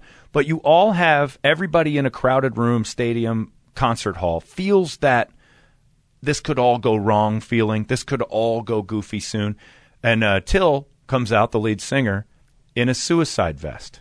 Yeah, that's... And the whole crowd audibly exhaled like, oh, yeah, we're all sitting ducks. That's kind of how Joker made me feel. It's like, I get it. I don't go to movies to remind me everything sucks. If the ushers show up in suicide vests, then I'm scared. If it's in the movie, I'm not afraid. I'm just like, for an entertainment's sake, I don't need to be reminded of the reality of the world. I'm sucking on Diet Coke and I'm chugging red vines like I've never eaten. Can you watch a comedy? I can't even watch a comedy because I feel like I'm at work. Like I'm always dissecting it. Yeah. I don't laugh like I used to. I always go, ooh, that was funny. Right. I don't have laughs. A great joke to me is something I go, oh, that's good. Yeah. It impresses me. Something awkward is what makes me laugh. Yeah. I've been laughing a lot this podcast. But I still laugh at stuff. I enjoy things. But comedy, like when it's trying to be funny, I'm like, good one. That landed. Or I'm like, not so funny. Right. I don't really have That's why laughs. monologues are so difficult. Terribly. Because this is the funny part. That's me on the NFL and Fox's. Here's the funny part. Let's go, Frank. Yep. That's the difficult thing with that. Right. Here's the clown. You're supposed to laugh. And you're like, well, let's see if he's got anything. And especially in this world where everything's kind of like, what do you got? Everybody wants to tear things down before they even know what it is. I'm not bashing the Joker. I just don't. No, I get it. I totally get it. See it to me, it's the acting amazing that just drew me in. And it's because I'm trying to become... and I enjoy it, and being a student of acting, that's what I loved about it. Because at any point during that movie, I'm going, anybody else does this, it's failing miserably. Yeah. Because he's always on the verge of being terrible. He's one little look to a camera, one non-truthful moment from it being awful. Yeah. And and I know they get to cut and stuff like that, but it's just so hard. All those moments could be just awful by an average or even really good actor. I was amazed. And when I see Joaquin Phoenix on talk shows and stuff like that, and he's in these weird moments like Jimmy Kimmel or whomever will have him in one of these moments that it's like, oh, geez, I can't believe this is happening. It just feels so staged. Right. And then to see it in the movie of how good he actually is. Yeah. That juxtaposition and the comparing acting is amazing. There's nothing about that movie and that's what I'm saying. It got so real. It almost needed a little flavor of just a reminder. Yeah, Robert De Niro. Robert De Niro seemed hokey. He did. He's like, hey, we're gonna do a little, right down to the Carson curtain and just the absolute hokiness of it. But it never felt over the top the fun way. Not once. But I think it was supposed to be real. I mean, that's the whole point. It was that. Does it almost go on Boogie being Nights? Real? Yeah, but again, that's another one where you're like, what did I just watch? Exactly, but that's the point. I mean, I think people. Have you ever seen There Will Be Blood, the Daniel Day-Lewis movie? It's a masterclass in acting. Unbelievable. It is the single most depressing 2.5 hours of your life. I don't know why you would revisit it. And it's brilliantly done, but I'm like, wow, what were they thinking? And it's very real. But my life is real. I don't need to be reminded that I could walk outside. No, but your life isn't the Joker. That's my point. You don't know that. I do. You don't. I don't. No. I live with my mom. If that helps. All right. We're going to bring the guys in, and we're going to nerd out. All right. I don't know should I stay? I don't know what this is. I'll just take some calls. Yeah. My name is Frank Caliendo. A year ago, my daughter Juliet broke her elbow in a freak trampoline accident. During her recovery, she became a huge superhero movie fan. Mostly the MCU. She wanted to know more about the characters in the movies, where they came from, and what might happen next. I realized that to be a better dad, I had to become someone else. I had to become something else. To the outside world, I'm a guy on a bunch of sports and sketch TV shows. But in this podcast, with the help of my comic book and pop culture expert friends, I'm gaining as much geek knowledge as I can and fighting crime. There's no crime fighting. But I wish there was. And I am nerding out. All right, this is the first official nerding out version of the Caliendo cast. We are joined at the table by Brian Augustyn. You don't have to wave. Wave to the TV. You just, you saw something moving. I waved to the president. Oh, Great, happy Indigenous Peoples Day, Pocahontas. You were drifting into De Niro there. Hey, it happens. We're all the same guy. True. So, for people who don't know, including you, John, Brian is a comic book creator. I should also introduce, we've got Donnie. Donnie is Donnie. Well, my favorite Osmond. For a while, we were calling him the wrong name, and he didn't want to speak up. Whatever. What were you calling him? I just like being Mike. Oh, it wasn't even close. No, not even near Danny. He's a huge fan. It was so funny to watch him fanboy out on you earlier. Yeah. For you. Yeah. Also joined by Zach and Adonis. Everybody's going to be contributing to a lot of different stuff here. But we're starting with Brian, who's a creator, a comic book creator. Tell people a little bit about what you've done. Gotham by Gaslight. I had trouble getting that out. Wow. Well, hey, sometimes they get stuck. Same guy. Yeah. Huh? So what is this Gothic by Gaslight? Gotham. Oh, I didn't understand what you said. You'll figure it out. Of course I will. It's amazing that you figured out that much. Yeah, I'm very close to losing it all. That's right. I got into comics about 35 years ago, so I should have gotten a real job by now. But been an editor at DC Comics for about 10 years, and I've written comics for everybody since then. Big hits, I guess, or at the very least, the high points. Gotham by Gaslight, a Batman graphic novel. That was... Which is a Victorian era, a Batman, Jack the Ripper type of time. Exactly that type. It was made into an animated movie just recently. Yeah. Yeah. Huh. So, Brian, I want to get a little bit of your take on the Joker. You have never actually written a Joker. I've avoided it. I am not a big fan of the character. And why is that? Well, for a lot of reasons. One, consider that my great age means that I was exposed to a much happier Joker.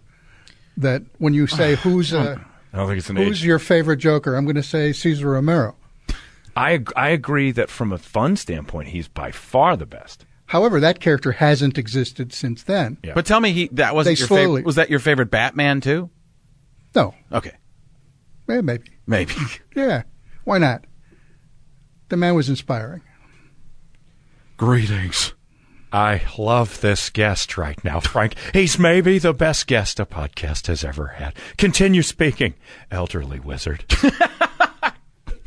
Welcome to Jurassic Park. I actually did think you were Richard Attenborough when you walked in. I said, why is the guy who invented Jurassic Park here? I saw the cane and everything. I was like, oh, my dear God. It's not at hand. Consider yourself lucky. So go on about... I might go full Joker here in a second. That'll happen. That kind of abuse. He called me a guest. Oh, I'm sorry. That is true. I'm a guest. I apologize. Yeah. I have a feeling I'm going to be a dead body. You just got kenned. I did. Big time. Where were we? Oh, yes. They started darkening the character in the 70s. Originally he was a killer. Then they realized, kids are reading these comics back in the 1940s. And they began funning him up. Right. So that it was joy buzzers and squirt flowers and you had told me something about that. There is no real origin of the Joker. They were some that were made up at certain points. They've woven these into the story, but by this point, all of them are apocryphal. The origins depend on who's telling it and what era. So the origin finally given for the Joker, the first one, is in the early 50s, and that he was a criminal called the Red Hood, which they've revisited of late, who had been plaguing Gotham, and Batman chased him into a chemical factory. He fell into a vat of chemicals from the song of the same name, and wound up white-faced, green-haired. Pretty much the Nicholson origin. And isn't that what's the there's a classic one comic book. Killing Joke? Killing Joke. Yeah, that's in the Killing Joke, right? How much can go wrong in one bad day? And that kind of the theme of that. So that was an update. I think they've since updated it again. I have trouble following it. Mm-hmm. Also, I really started disliking the character when I became a creator because I thought he was entirely too psychotic in the comics. Not because I worry about the audience. I can tell that. Yeah. There's zero worry about the audience from you. No, not the one. audience, who needs them? Not one. Brian Augustyn. Not one flying, thing. No. I mean, more than anything, because it was cheap, I thought, and continue to think, that it was gory for the sake of gory. Had you talked about this? I'm sorry to cut you up, but have you talked about this in comic book conventions and stuff like that at all? Because I feel like that some of the Joker is so beloved by so many comic book fans. For people to hear you say that, they have to turn on you, almost like a Joker type of character. No, they don't. It's stranger. No, they will come at me. They will bring questions. How can you not love the Joker? Right. I'm like, well, And you talk about it. You'd given me, and if you don't want to share this, but you told me about another thing that might have tainted you a little bit. It would have tipped it in at the end, but the main point is too gory, then it was too ubiquitous. Just they were constantly using the Joker, so anything can get overdone.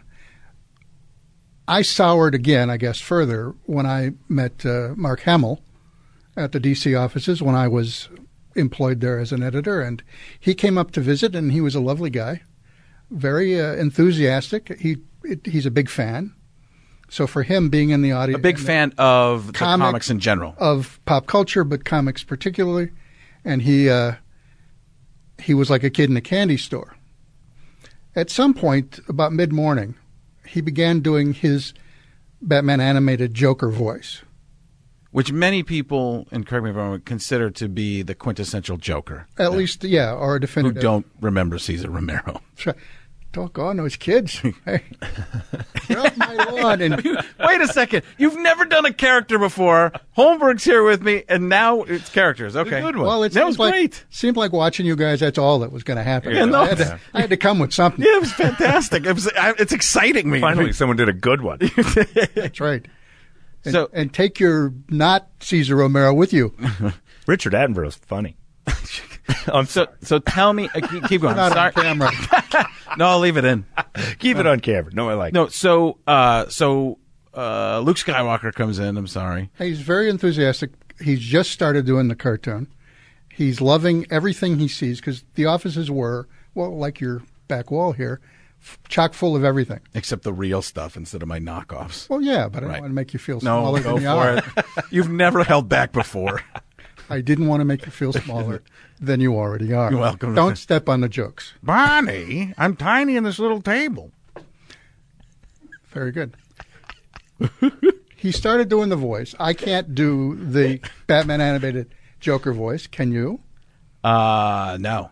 Yeah, it's a giggly kind of, mustache twirling. I'm going to work on it, though. That'll be part of what I need to do. Let me give you a little homework. Yeah, no, it's a good idea.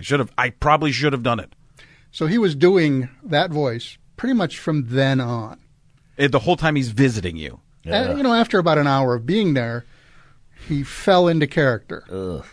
No, he's a sweet guy. Yeah, but that's annoying. If every conversation, including loved you in Star Wars, ends with a, thank you, my fellow man, that kind of stuff. Yeah. Did you see him on The Flash? He was kind of like playing a Jokerish trickster. He was trickster. But wasn't it very Jokerish? Yeah. Yeah. I mean, a bunch of capering involved. So I want to. But that's before he did Joker, which is interesting. Oh, really? I'm pretty sure it times out that way, yeah. All right. So one of the things that, because I can relate to that a little bit, is when you get somewhere and you get so excited and so he's started doing the Joker voice at that point, right? In every conversation. No, but I mean, he's doing it for the animated series already, right? Or by that point, he was already doing it. All right, so he's doing it. But I think there's that weird thing when you go in and you just want to make people happy. Have you ever been in that, John, where you I don't think anybody expects that. Nobody's ever. I don't think nobody's ever been an expectation. Mistaken you for doing desired. it, especially here. Yeah. No, but I remember when I met Tom Hiddleston, and I started going into like little bits. It was even worse with Taron Egerton, who's in Kingsman and stuff like that. I was getting ready to go on stage, and I was getting into this, like, I'm going to pump myself up at Ace Comic-Con in Phoenix, the first actual. I'd been to one or two Comic-Cons before, but this is recently that I'd been to. And I was into joke mode, and he was being super nice, and after the fact, I went, oh my God. How brutal. That's everything I've ever. And when I met Tom Hiddleston, I went into a couple of voices. And I was like, everything I've ever hated about a few weeks ago when we were struggling on a podcast. And it was like, hey, what would Liam Neeson? I was doing that to myself. Like, what would Donald Trump think about. You're setting yourself up to Loki. do voices to entertain. So it was like, and then I left. I'm like, what frame of mind? So I just wonder if he was in that kind of a thing. Absolutely. Yeah. I mean, he was sweet, and he was enjoying himself so much, I'm convinced that kid in a candy store kind of thing. He was trying to pay back. Be entertaining to what was so exciting for him. Mm-hmm. However, by hour 3... It's a little Didn't I see an axe around here somewhere? Yeah. Hey. Yeah, that's tough. You don't want to be in that for 3 solid hours. So everybody went to lunch with the guy. Well, many people went to lunch with the guy. I was late I had to get something turned in, so I stayed to edit a script, blah, blah, blah. Somewhere around 4 o'clock, I hear the voice in the distance. And he sticks his head in the door, still doing the freaking voice. I'm doing everybody's answering machine. How about you? Yeah. And I just kind of looked up and I said, I'm good, thanks. No.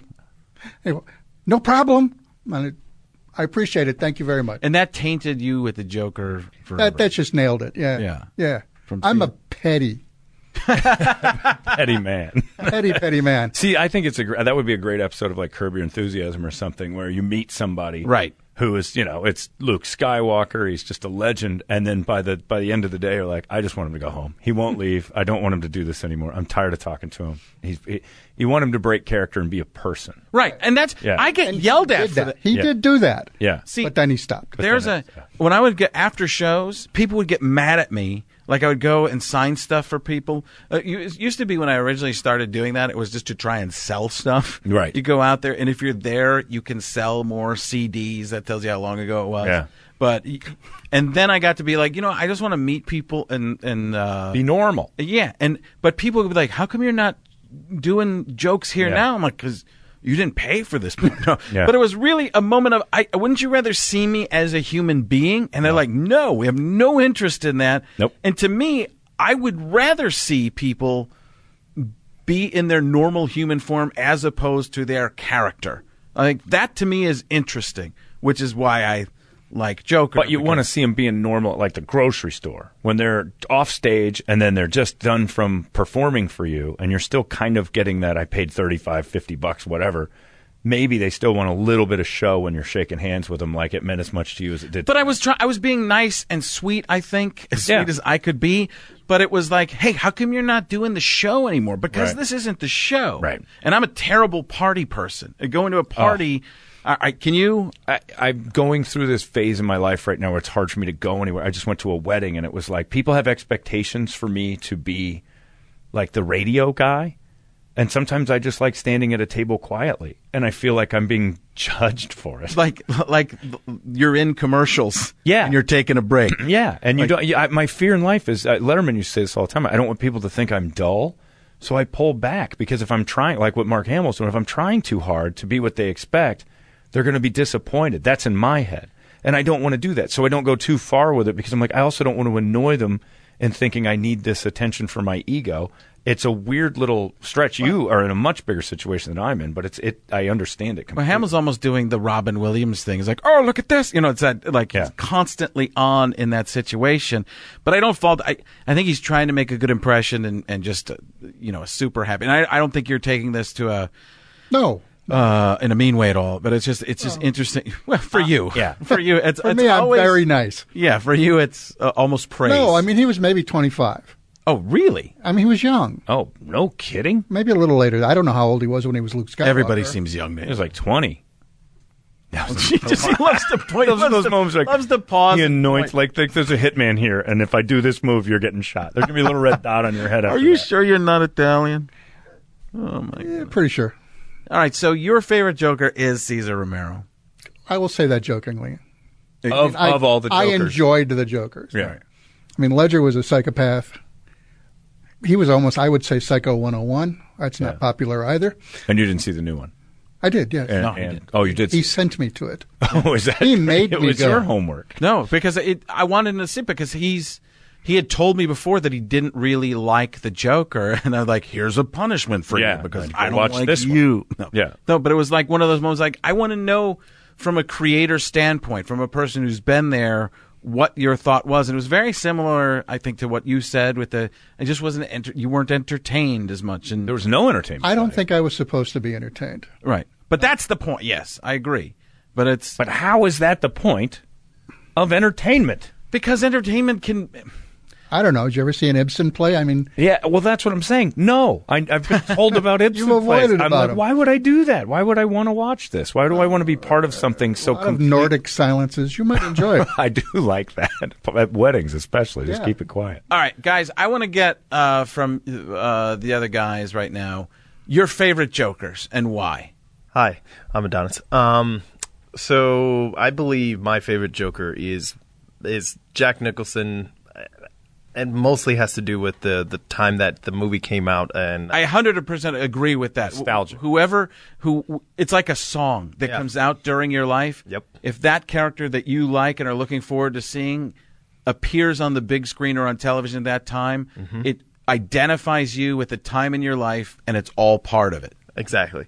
That when I saw Jack Nicholson and then the animated series came out, I was just like, this is not the same, but I can deal with this one. But obviously, Jack Nicholson is the Joker to me. But then as growing up and going to school and talking to all my friends and everything like that about, oh my God, did you see that the latest animated series episode? Man, the Joker was crazy. And then I started to gravitate more towards that. And then, of course, diving deeper into the comic world, my viewpoint on as to what the Joker is, why the Joker is, and why there are so many different variations of this character and how important to the Batman world he is. Can I ask this, though, of a creator? How in the world is it that important that we get that detailed with their past when it's kind of assumed anyway? Is that necessary? I mean, origin stories are fun, but to a point of like, all right, let's just dissect it right down to what medicine he's on. It seems extreme when we already bought it. I'm going to answer that by saying I don't think that the comics ever go into the kind of detail. I don't think anything got into the kind of detail that the Joker or that Joker went movie. into. Yeah. Is it important? I think it's important to the fans, or it has been often enough, or for long enough, that it's just simply a tradition by now. I think people love origin story. That's why they could tell Spider-Man 7 times. But I like the origin story, but I mean the detail of it got to the. But that's what this was art. This was more art. This was a one-person show on a theater stage as opposed to going to see a commercial play. Zach, favorite Batman. Favorite Joker. But favorite Batman first. Answer them both. Michael Keaton. My favorite Joker was Heath Ledger. I thought The Dark Knight itself was a movie about the Joker. It was less about Batman than it was about him, and I thought that he embodied him in a very unique way that I'd never seen before. And it also seems to hold up for me. When you go back and look at Batman in 1989, it seems very campy now. And so it's hard for me to buy, even though it came out at a pivotal time in my life, it's hard to, I just don't think it holds up as much anymore as Heath Ledger does. If you go back and look at, like you were saying, a lot of those Batman movies, that's something we're going to have to do is go back and watch a couple of these classic Batmans along the way and some of the other movies as well.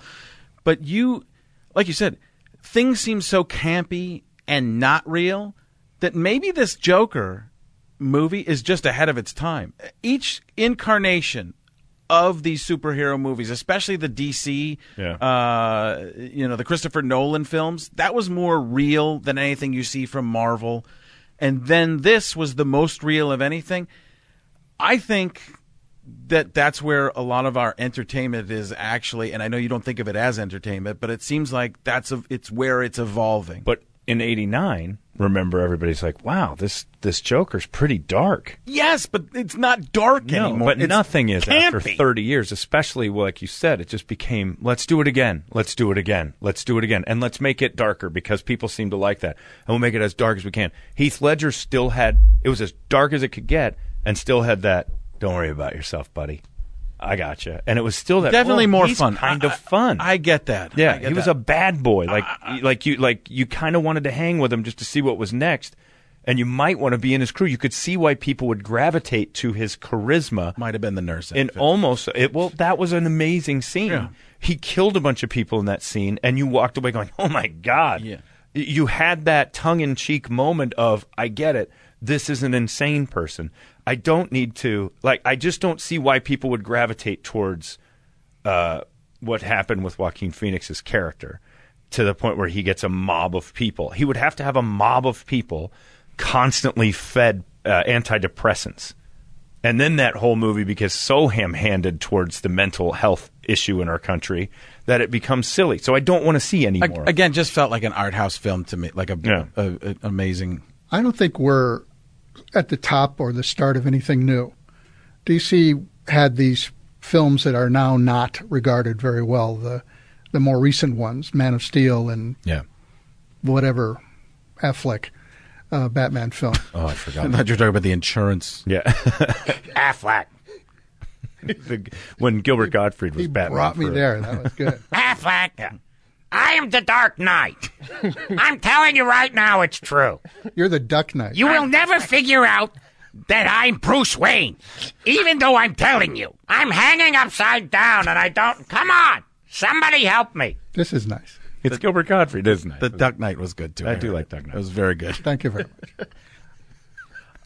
The message got to DC, or to DC Entertainment. By the way, is Hollywood. Affleck, that's a duck? No, that's a duck, right? Yeah. Yes, it's a duck. That you've got something there, by the way. The Duck Knight? The Duck Knight is... Wasn't there? I'm not sure that someone hasn't done that. Okay. Then you've got nothing. And don't I know it? Yeah. I've worked and slaved. I'm not going to bring the old man back again.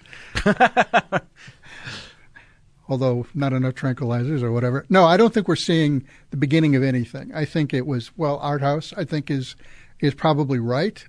It was never intended to be DC. Doesn't even have to be the Joker. Doesn't have to be the Joker. No, I'm saying, but the Joker is very dark, but I really think it's outside of continuity. One of the things I thought, because it's not a comic book movie. Right. It's based on a character. I'm not sure you could do the character study without using a character whose name has right. You need that to draw people in, but they went brightening up their films. Would people watch Joker if it wasn't the Joker? It was just about a sick guy.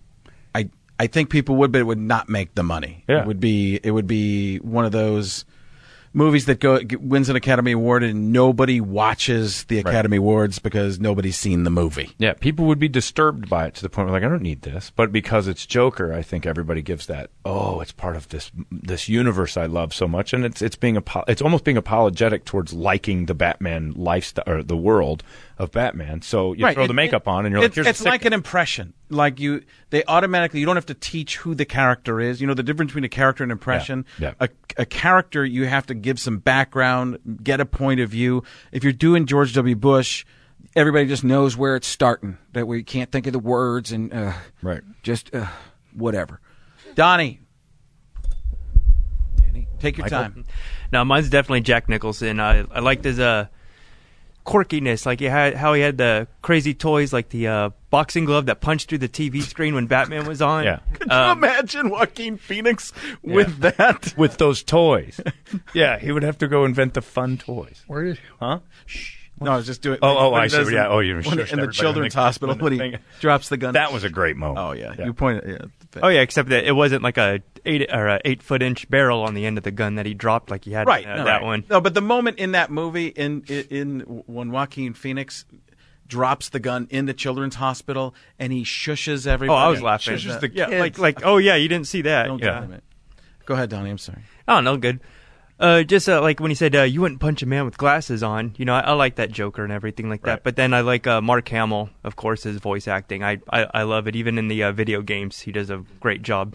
That's Corbin's favorite too, isn't it? Corbin loves. He's of that age. Joker. Yeah, I mean, again, it fits the age bracket and everything. Yeah, fun fact.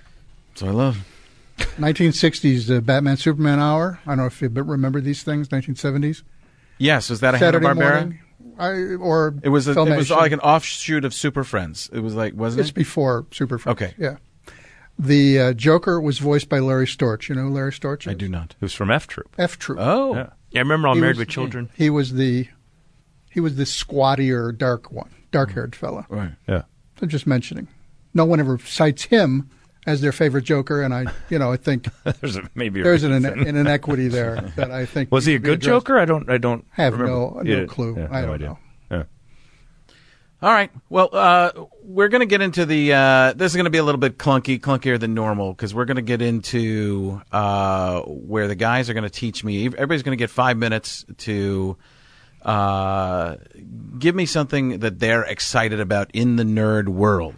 If you interest Toledo, if Toledo believes you to be fantastic, you're going to get more time. If you got sound effects, got a thing. What? Did you find that here, or is that something you brought? No, I found it. Okay. You had it. You've got that laying around. You are the Joker. You're the Nicholson Joker. Wait till you get a load of me. Why don't we bring Zach in? Zach, what was you're gonna? You want me to? Yeah. Here? Or just stay there. Just doesn't matter. Yeah, whatever. Yeah. All right, guys, you ready for this? Yep. If you were alive and not under a rock in the summer of 2016, you know about Pokemon Go. Pokemon. A mobile game that rocked the world. For a brief, beautiful week or two in July, the world united to hunt down digital creatures and enslave them in Pokeballs. Until an inevitable alien invasion unites the planet, these few weeks will likely go down as the closest we ever came to world peace. At launch, the game was a straight-up scavenger hunt, bringing in the majority of the 151 Pokemon from the games that were first released in 1996 in Japan on the old spinach green Game Boy, plus the ability to battle other Pokemon in order to take over a digital gym. But the massive success wasn't simply about the nostalgia. It was also driven by augmented reality, which, unlike virtual reality, virtual reality, which puts people in a totally immersive digital environment, augmented reality just overlays some digital things in the real world. So, I mean, who doesn't dream of walking down the street and encountering a Pikachu? Obviously, a lot of people dreamed of it, and that's why it was such a success. Nintendo's stock, within a week, hit a 6-year high, jumping from $17 a share to about $33 a share. I bought at 31. You bought at 31? Yeah. Did you really? Yeah. And then, of course, you were one of the people who were upset when people realized that they did not own 100% of Pokemon and only owned a percentage, and then the stock took a hit. But how does that happen where people, that's just, it gets out there and people think there's... Yeah, so this was a really strange case of the market being really inefficient. Normally, market forces are a lot more efficient than that, and people who are buying stock actually know what they're buying, or at least the robots do. People might not even have known what this was, right? Because there hadn't been anything like it, this type of interactive... Yeah, absolutely.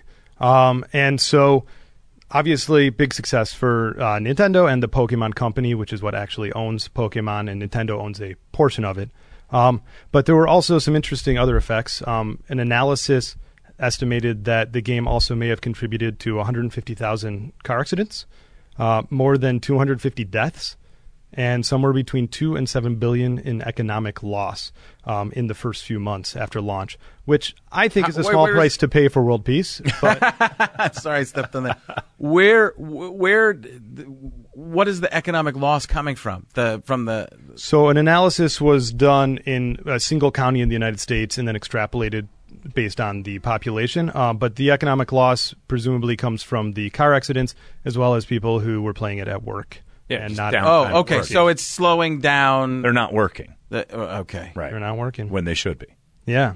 I mean, I still do it. not work when it should be. Aren't people okay, I'm just going to critically think on this for a second. Aren't people doing something else other than just Pokemon, maybe Candy Crush? How can you say, and I'm not getting mad at you, although I sound like it, but how dare you bring this study to here? Do this. Bring what were you think? Information. I am so sorry. About such a sweet character. Guys, you've been buzzed. I got buzzed out? I don't know what that buzz was. That might have been a happy buzz. No, he's got points. He's keeping going. Okay. I won. Yeah. He's allowed. I agree with you already. on this, Toledo. Yeah, so thank you both for that. I guess, but no, I think that For a guy who doesn't care, he just Zach's the kind of guy who could just walk out and go whatever. But I mean, I think there's something to be said for maybe you'd be doing Facebook at work instead. But I think one of the major aspects of it is that you actually have to like go outside and play. So you can't be sitting by your desk checking Facebook while you're at the office. You actually have to leave your office and go play Pokemon. There's no multitasking. Yes, it's a little bit harder to multitask on it. Of course, if you're at the office, you're not going to get run over by a car either. Yes, which keeps you safe, like I guess. sense. So, Unless somebody outside is playing in their car and drives into the office. Holy crap! Yeah, that's where that was in his stats. Yeah. That was in there. There was a lot in there. Highly specific stats. Yeah, I don't remember them all. Yeah, but for a lot of people, it ended as quickly as it came. They went back to Candy Crush. Or Pokemon, or sorry, not Pokemon, or Facebook, or whatever they were doing, or just living their lives. So by August of 2016, just a month after it launched, searches for Pokemon Go on Google nearly flatlined. But as I always say, the best way to get to 1 million users is to start with 1 billion.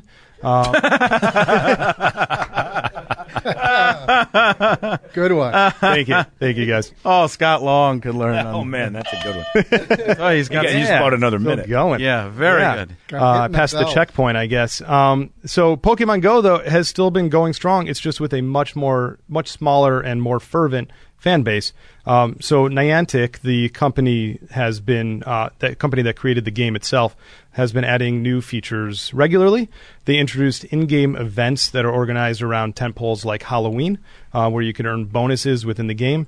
They put in tasks to kind of get people more addicted to like play every day in order to hit their tasks.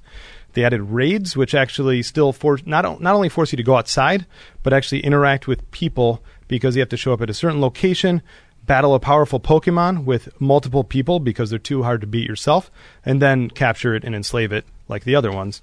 And there's also trading that enables you to trade Pokemon with friends. You can battle with the friends as well.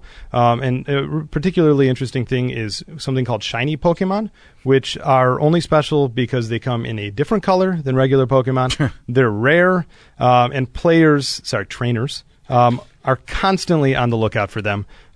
Further augmenting the reality is that they've added weather effects. So if it's raining outside, it's also raining in the game. And based on that, certain water-type Pokemon would show up more often.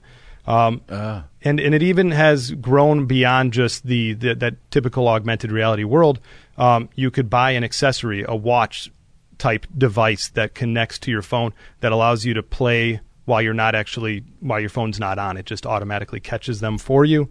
And the Nintendo Switch, which is Nintendo's newest video game, interacts with it as well. Or there's a new game on the Nintendo Switch called Pokemon Let's Go. There's 2 versions, one with Eevee, a character, and Pikachu, and it's based on those original games from the Game Boy.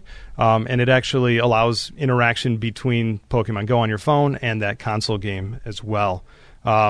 But, I mean, that alone doesn't necessarily mean anything. Probably the most telling indicator of the game's continuous success is the actual in-person events called Pokemon Go Fest and Safari Zone, which you actually go to a location. There's an event taking place. It's different from a raid because just this year, in 2019, 60,000 people attended the Pokemon Go Fest in Chicago, including not just Chicagoites, people from all over the country. Chicagoites? Chicagoans? Is it Chicagoans? Yeah. Chicaganians? Chicagots? Shigokers. I like that one. Yeah. So fibs. These fibs. So these people, they flew to Chicago, not really caring about seeing the Sears Tower, Lake Michigan, beaches or riverside architecture, because why look at that when you can stare at your phone and catch digital creatures to store in your digital Pokédex. 69,000 Pokemon players in one spot, and I'm guessing maybe 0 dates. Isn't that amazing? I don't People know. with all that commonality. You know what? There are a lot of women who play that. I know, but not one of them looked up from their phone. It's 69,000 people with one thing in common that didn't talk to each other the entire time. And there is another thing. A lot of them look like the Pokemon. That's a good point. That's a strong part. It doesn't. Listen, I look like one too. Hey, good. What are you doing over there? From a guy who chose that shirt. This is a classic.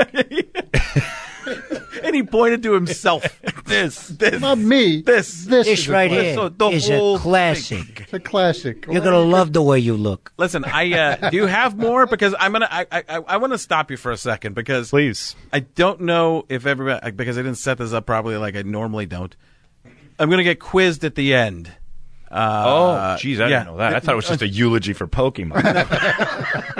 This is a classic. We're going to get no notes either. I'm impressed. Yeah, well, no, I want to lose. I don't want to lose. I just know I'm going to be inevitable. terrible. Yes. But I want to be honest with you. The way you started out, and I feel terrible almost grading this because I don't want to sound like that's what it is. But I want a test. No, but the way you started out, I was actually a little worried at the beginning. And then it became incredible. So I don't know why I'm trying. It's the story of my life. What do you do? That's what my wife tells me. Started off horrible. The best is yet to come. What? Do you think what your job is? What in the real world? I'm a product manager at American Express. So you give a lot of speeches. I speak in front of people pretty often. Yeah. Okay, because that just your knowledge and the way you actually. Sometimes you'll ask somebody a question that's like at the beginning it sounded like a little Wikipedia-ish to me, and then as you got going, I was like, no, he knows all this stuff. Yeah. And then we had questions, and then you had details based on the question. I was like, being okay. authoritative. I'm very incredibly smart, exhaustive. And I hide it at first. You've been hiding it well for a while. For months. Under that glorious mop of hair. But okay. It will get better, though. Toledo, did I eat up the rest of his time so he can't? Yeah, have any. I think he's done now. So now we decide whether we're going to invest in what he's talking about. What happens now? No, I'm all in. Oh, okay. I'm all in. I got to be honest with you. You want to hear the revenue from 2018? Yes. Before you invest? This will be on the test. $800 million. That won't be on. That's going to be a question. But before, if you want to talk about investing in my product. Oh. Yeah. Amex guy. No, I mean that 4.5%. Yeah, he's breaking me down. No. All right. So I'm worried about that because there were a lot of things in your I think you're going to be all right with that. I'm not. But the information overload that's coming, right. The overloading of information is coming your direction. All right. It'll be funnier if he screws it. I think so. Oh too. yeah. No, that's the part of the fun is me not getting it. But really good. I watched like as he turned a page. He's like 8 minutes into it, and he turned one. Like you must be on single spacing. Like that is the most succinct amount of information I've ever seen, and then one page turned. I'm like, oh my god! I'm also really sneaky with my page turning. Are you okay? It was very stealth. Oh, it's like 18 font double spaced. It's amazing. You typed that out? I typed it out. Oh, he's got like a whole book because I couldn't read my own handwriting. Yeah, he turned that first page. I'm like, oh, we're gonna be here all night. No, he's knocking it out. No, Toledo knows what he's supposed to do. Well, he's doing a terrible job. This is dragging on. Hey, can you buzz Holmberg? Yeah, too? please. I don't have the buzz. I just have the bell. Just make an audible. Did anybody else have a topic? I mean, I had a little bit, but it's not like that at all. Nobody wants to follow that at all. All right, well, we just had a TED talk about Pokemon, and the other guys are quitting. Yeah, no, he's going to play Pokemon. He definitely. No, that's the standard. I'm going to tell you right now. You've just set a standard of. Thank you. Well done. You're not fit to carry his laptop. And Toledo left. Toledo just gave up. He's like, I've learned enough today. He's getting a new type of buzzer. He's ashamed that. You got another sound effect. So you have different. So you're as prepared as me and Adonis. What? Best Where does he get these wonderful toys? Yeah. And how can he put them back? What will that sound indicate? So no one else is going to play? You guys drove all the way down we here got to just get faced? No, we've got Brian. Sorry, Brian. Donnie. I thought you were a judge. You don't think we're judging. Nothing? I don't know. I'll definitely do next week. I'm going to do a pinball. All right. Yeah. Cool. Yeah, great. Pick something you really like. That's a question I have for you. What made you choose Pokemon? Because I'm one of those people who still plays it. You do. But I did not fly to Chicago just to play it. Yeah, to be and that's fair. where you the cutoff is for you. That was it. Adonis, you He drove virtually played there. Yeah, Virtually. Virtually. Played there. but Adonis and Danny drove all the way down here to just get smashed by a guy and then say, "Yeah, he smashed us. I'm not doing a thing." What do you mean you got smashed? I mean, they're not even going to play along. Like Adonis, you had to have something in mind. Mine was a lot more vague than that. I guess I get the fun. I would rather wait. That's not. No, that's what I this got is. it. Okay. This is what. Now you guys know what to do. Oh, see, I like this. I feel like it's a competition. I don't think it was supposed to be. No, there were little pieces. There's lots of different types of competition. Yeah. I was expecting to be able to rip into Zach Moore, and I got schooled. So it was incredible. And you haven't even been asked the questions yet. No, I don't. The quiz? No, because I'm going to get destroyed. But I don't. That's why Holmberg's still here. Well, I'm fascinated. No, you're by going to. That was fantastic. Yeah. And I Blood can't and wait water. to hear what you do for the other show this week. I can't wait to hear the other guys try to do that. No, that's going to be like a. Yeah, I'm intimidated. Yeah. You're not. I think you're intimidated. all right. All right, so we are going to move on to Brian, who. Brian wrote a whole graphic novel about this. It's a cold, rainy night in Mesa. Yeah. Sorry, that's not a bad start, right? No. No credibility. Oh, okay. It's never rained. That's true. Did you want me to go to this? No, I just want you to soak in a little more Zach. I'm in awe. I got too much Zach on me. Really already. good. That's enough. Like that's what this is supposed to be, and I'm almost going to tear up. But I don't care that much. But He gave a lot of effort. Well, I know. no, really good. I know that you enjoy the Flash TV show Yes, enough that you ripped it off for your header on the show. all the CW is. But that's what is that? That's a compliment to them. Yeah, Yeah. the most sincere form of flattery. Fattery. Holy cow! 2 in a row is tough. The most sincere form of flattery. Joe Flaherty. Flaherty. Count Floyd. Oh, Count Floyd was the best. It's SCTV. Yeah, We should catch him from up. Crazy Legs. Chicago. I want to hear more about Pokemon. Yeah, I do. I didn't want to stop That's it. it. I'm in the shadow please. of these tiny little figures. And by this I mean the players. No. Lost. No. Where's that buzzer? Too much sympathy for these guys. All right, so Flash, a book that I wrote, that I edited, that I read as a kid, sort of this dream through line, goes all the way back to the 1940s. The character has existed at least in 3 generations. And then there's, as always in comics, lots of variants and, brief intervals where something else is tried. But it's basically 3 guys. 1940s Flash, Jay Garrick. Okay.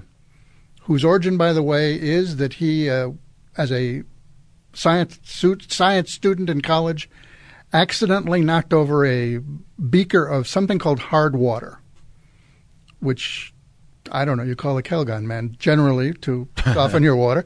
But I think what they meant was heavy water, which is a nuclear containment. So he inhaled these fumes. He became super fast, as you do. Try it at home, kids. And there he is. There he is in his red and blue with his Mercury helmet on his head. Cool. Is a Mercury helmet, is that a specific name of what that helmet is? Is that, the Mercury being the wings. Okay. Mercury being the FPD guy. Okay. The god of, is the god of speed? Is that what Mercury God of speed. Flower delivery. And flower delivery. Flower. Now, look, we're getting a whole bunch there. There you go. That no one listening to this can see. That's all right. So that's that character there, Jay Garrick. Mm-hmm. He, the comic itself ran from 1940, number 1, to about 1953, when, like a lot of other superhero comics, it tanked. Oh. Went out of business. Driven out of, by lack of interest, by people moving on to television, probably, amongst other things. A few years later, the second generation, and this will get confusing, the second generation is Barry Allen. Okay. 1956. And he runs all the way, runs all the way to like early 1980s, maybe all the way to 86. 56 to about 30 years? About 30 years. Okay. When there he is. Is he the most famous Flash? Probably. Barry Allen? Yeah. Longest run. Oh. I'm sorry. Can't run away from that No. stupidity. There he is being chased, again, typically, by a giant missile with a skull and crossbones. I think that's what that is. Very Ace and Gary. Yeah. But anyway, Barry Allen, police Thanks, Rick. scientist. Okay. We would now understand that as they portray him on the television show and in the comics. He's a CSI. Okay. But back then he was doing pretty much everything. His origin story is similar to, like, he drinks the heavy water, or where does he come from? No, his origin is that he was working late in the lab one night. Then it becomes a Halloween Do song. I didn't drop into Boris Karloff. He is the Flash. He is the monster Flash. He ran so fast. He drank very heavy water. While working at the lab late one night. I'm working here. Sorry. Jesus. Barry Allen. So he was probably the most famous. He was certainly the Flash I grew up with. Almost everybody through the 80s grew up with that particular Flash. Featured in everything from the cartoons to Super Friends to the live-action Battle of the Superheroes or whatever. Anybody seen those? No. Well, Google. Anyway, they're horrible. But so horrible, they're good. But Barry Allen was, as I say, he married eventually Iris, his, again, as in the TV show. Oh, so they're holding pretty true to form to the comic. To those characters, to most of the other characters. But Barry Allen Flash died in 1985, I think it was, in this gigantic crossover called Crisis on Infinite Earths, where the multiverse collapsed. And that's where the superheroes are from different universes are running into each other? And yeah, like that, or simply ceasing to exist, wiping each other out of existence. Barry Allen Flash dies, saving the entire multiverse. As heroic as possible. You know, in a comic book context, he was a hero. He was essentially sainted on that day. So not bringing him back sort of became a sacred calling. And I come in right about there, and you know, he was our only canonized saint. We can't cheapen that. Oh, this is you coming in where you were working. Where I came in as a writer, editor. Okay. So almost Christ-like. He dies for all the other superheroes. I thought you were saying Brian was Christ-like. I know he's older than Christ. If that was true, thank you very much. I'll take my shoes off. I'll walk across the pool. You'll be impressed. I can see it. Yeah. Why do we keep interrupting me? Fun. Just to see if you can get back on track. At which point, we cut back to the middle of Barry Allen's run to meet his young protege, Wally West, who was at one point, like most sidekicks, about 15. Now, does Wally West have any relation to? He is Iris West's nephew. Oh, nephew. Okay. So, you know, once Barry married her, I guess he was an uncle. Are either of these characters tied into Jay Garrick at all, family-wise? Not family-wise, but he met Jay Garrick having thought of him as long gone. Okay. So in like the early 60s, the two Flashes met, by which point they were living on two different worlds, and my head starts to hurt if I get into that too much. Although after the crisis, all the worlds were smushed back together. So Wally West grows up. His mentor, his uncle, his hero has just passed away. And they turn to him and they say, "You're a grown-up now. It's your job to be the Flash." And that's where basically I took the character over and we just grew him up by making him that hero. And did he have a similar look to the... His uniform was similar. Okay. Because initially he was wearing just Barry's So at that point, could they just make a Flash? Like they could give him what it took to be Flash? Or He had the power. He had it already. Just as a sidekick, he had the power. Oh, okay. At different moments in time, they had the same origin. Lightning struck chemicals. Okay. But well after Wait a second. Barry. Lightning doesn't strike twice except for superhero origins? That kind of...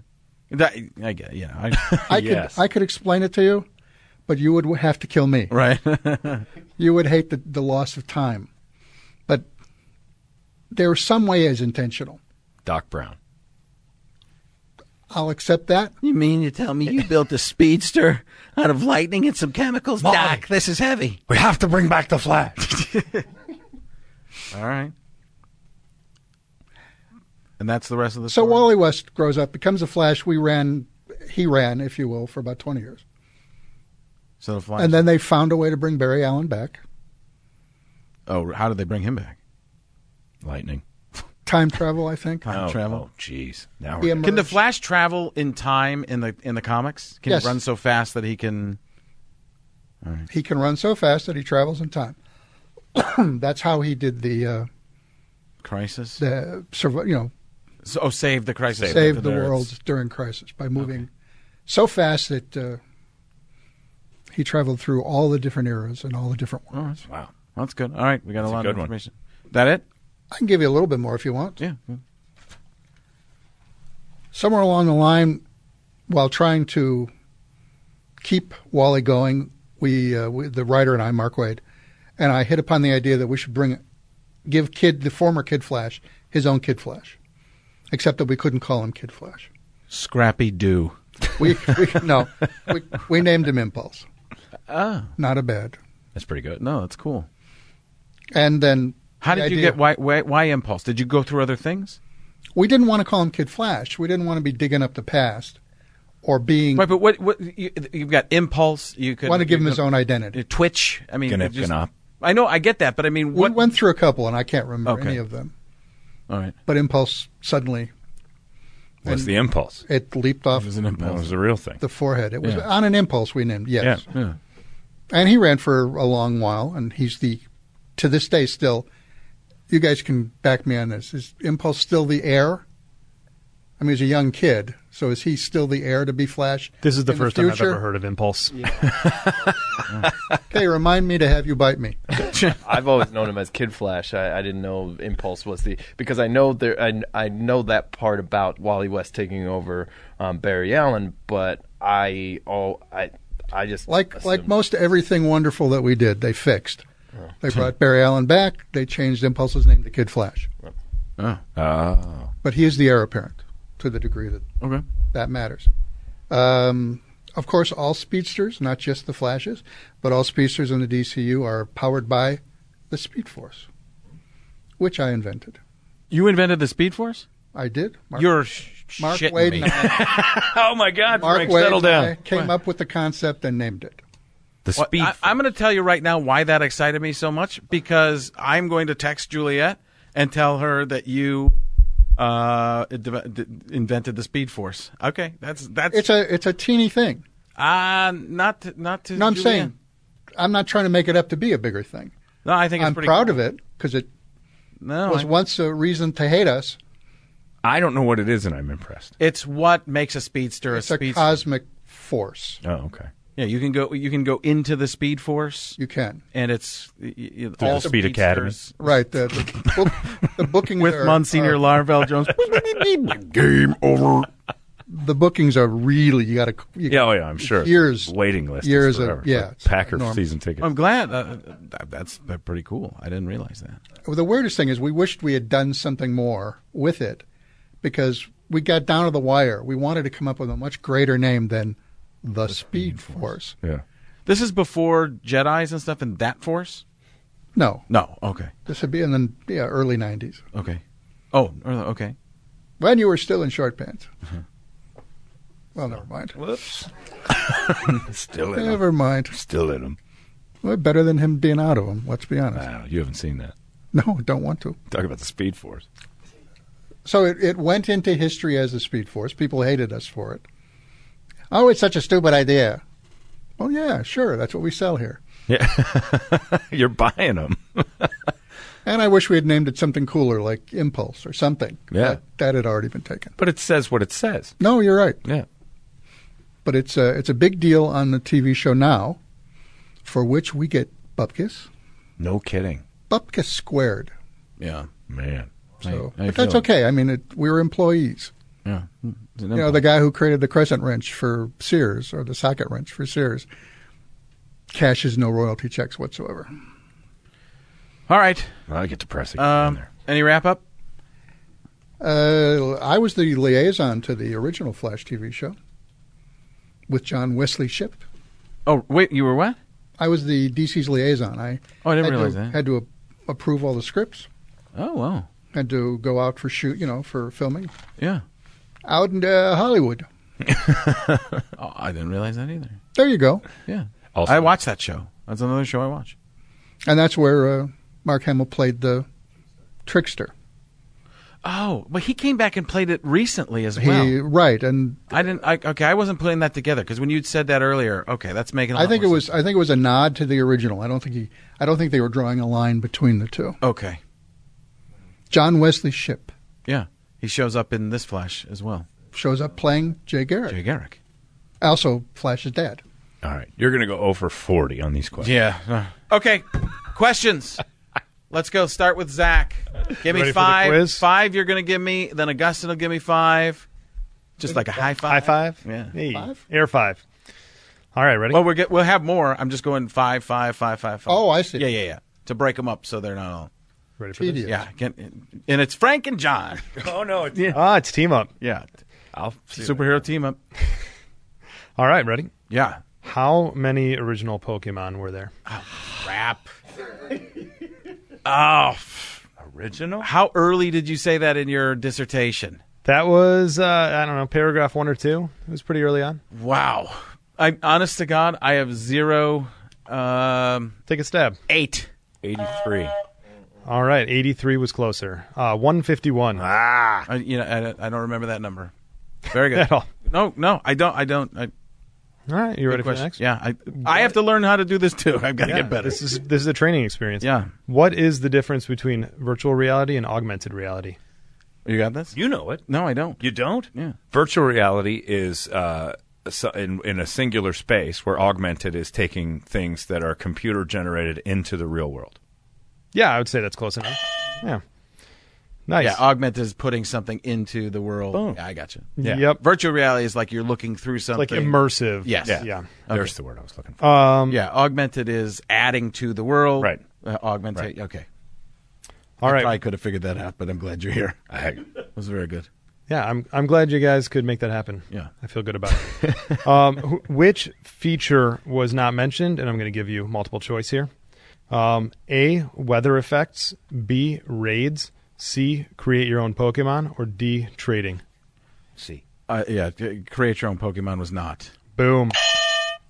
I got that one. Don't say that. I'm so I sorry. can get some credit. I get so excited about it. I play Jeopardy at home all the time. I feel like you are going to be I'm gonna in go Chicago soon. Just banging into the lake. Cashing in on that investment in. Can that be the next question? Where was the Pokey? 69,000, Alex. That is one of my later questions. But when was Pokemon Go released? Oh, you got that? I know the years. You're talking about the year? Give me the year or the month. I'll be easy. I can take a shot at the month, but I know the year was 2016. 2016. Bingo. Month? May. I'll say April or May. July. Close. July. Yeah. Arg. It was one of those All right. 12. God, I don't listen at all. Is that 4 or 5 questions so far? That's 4. Okay. Number 5 is, which game system was the first Pokemon game on? Switch? Nope. It was that, you called it the cabbage-colored Nintendo Game Boy. That's right. Oh, I was thinking No, you weren't. I was You thinking loser. Pokemon Go, not All right, Pokemon. sorry about that. Nope. You're not making Final Jeopardy like this, buddy. No. Yeah, John you're right. wins. No, I didn't listen to the full Round question. 1. Yeah. Not even supposed to be here. I got to listen to the whole question. Or the whole pitch. Yeah. Oh, is it my turn? Yeah. All right, what was the secret identity of the first Flash? Jay Garrick. That's one of your easy ones. And what gave him his power? Heavy water. Also hard water. Hard water. We Well, have also accepted Yeah. hard water. The Calgon man. Yes.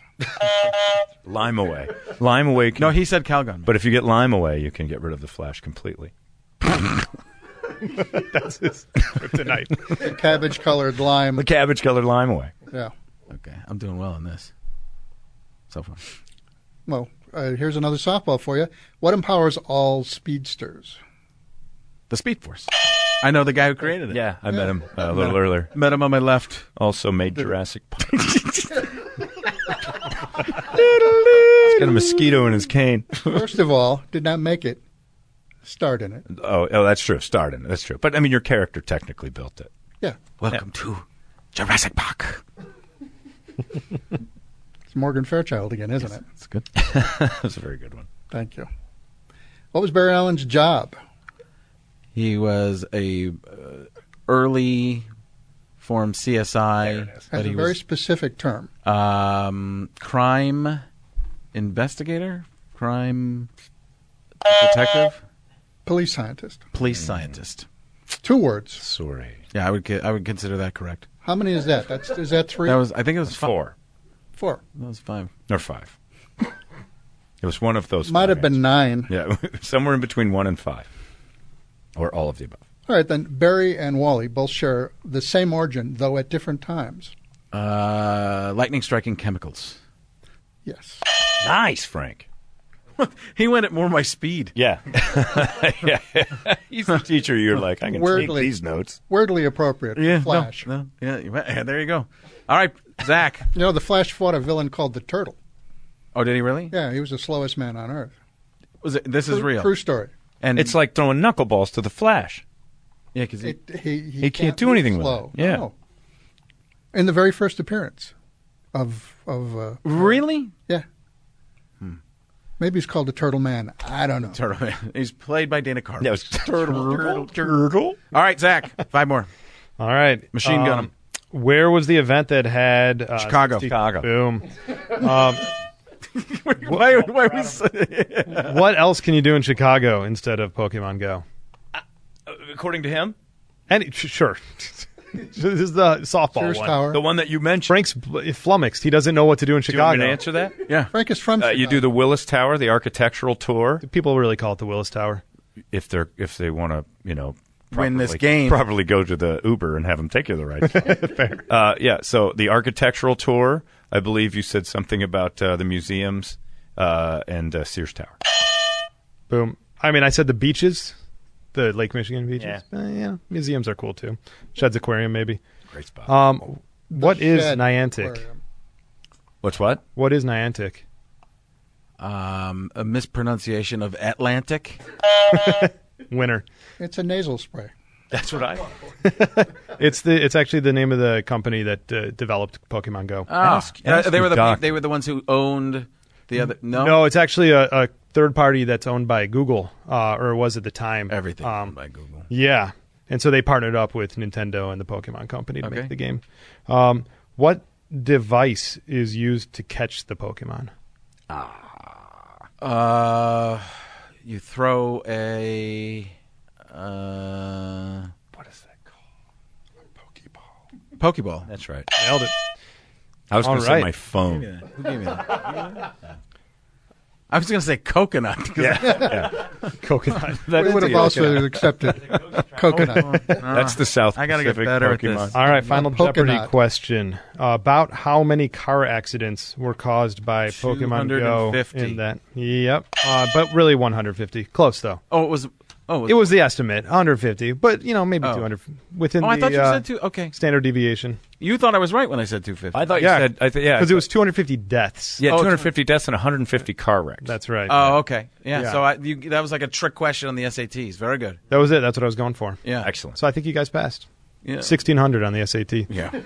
Without John, I'm failing. No. I've stumbled. You did very well. All right. Who's played both Barry Allen and Jay Garrick on television? John Wesley Schiff. Thank you. Nice. Ship. I was trying to combine F and P because I couldn't remember which it was. We would have also accepted John Wesley Ship. Okay. Let's not fall to that. What's the name of the youngest and the heir to the Flash? Kid Flash or Impulse, or his actual name? West. I would take both. His superhero name and his real name. So it would be Impulse. Impulse. And the real name is, it's West, right? No. No. I got that wrong? That's why I stopped at the first part. Barry's grandchild. Oh, Barry. I don't remember. Bart Allen. Bart Allen. I don't remember you saying that. Right. Okay. I don't think you brought that up. Oh, I did. I don't Go to the tape. I was going to say Edward. That's how close I was. We would have... What animated TV show from the 1970s is famous for having all of the superheroes in one place? The Super Friends? That's right. Oh, I thought you were going to ask me about the Batman Superman hour. Yeah, Batman Superman hour. That would have also been fine. What is the Flash's, Barry Allen or otherwise, the Flash's sort of second title? He is referred to as... The Scarlet Speedster. That works. The fastest man on Earth. That's what I'm looking for, the fastest man on Earth. Yeah. They say it every week on the show. And every week there's somebody faster than him. My name is Barry Allen. Well, the show. And I'm the fastest man on Earth, except this episode where somebody outruns me. I think that was the funniest part of the recent... Have you seen the recent season debut? No, my daughter just got mad at it, she said. And then she kept watching. No big spoiler involved. All right, but, let's hold But on. bottom line is they're famous for having had, every previous season, had a bad speedster. As Right. like the big bad. Zoom or... So there's an evil speedster at the opening of the show who is defeated about a minute and a half later. So it's had a kind of like Thanos in Immediately Endgame, gone. just gone. All right, that's it for this week. I think I got, 95% on the quiz. Fantastic. Beating John Holmberg, who only got about 22%. Wasn't trying. Well, for not trying. That was not bad. It wasn't bad for a guy who wasn't supposed to be answering it. Just didn't care. You listen I'm the guy in the way better audience than I who's do. shouting out answers. And are we comfortable with 95%? Oh, yeah, I thought it was higher, actually. Yeah, I mean, you got to be realistic here. Well, he's got to suck up, apparently. We're grading on a curve. I round down. All right, well, good for you. All right, hopefully Corbin will show up next time. He'll have some news stories and then quiz me on those. Until next time, keep your treats on the ground and keep reaching for the cars. Unless you're playing Pokemon Go, because that could cause another accident. And if you cause 100, Frank will be correct.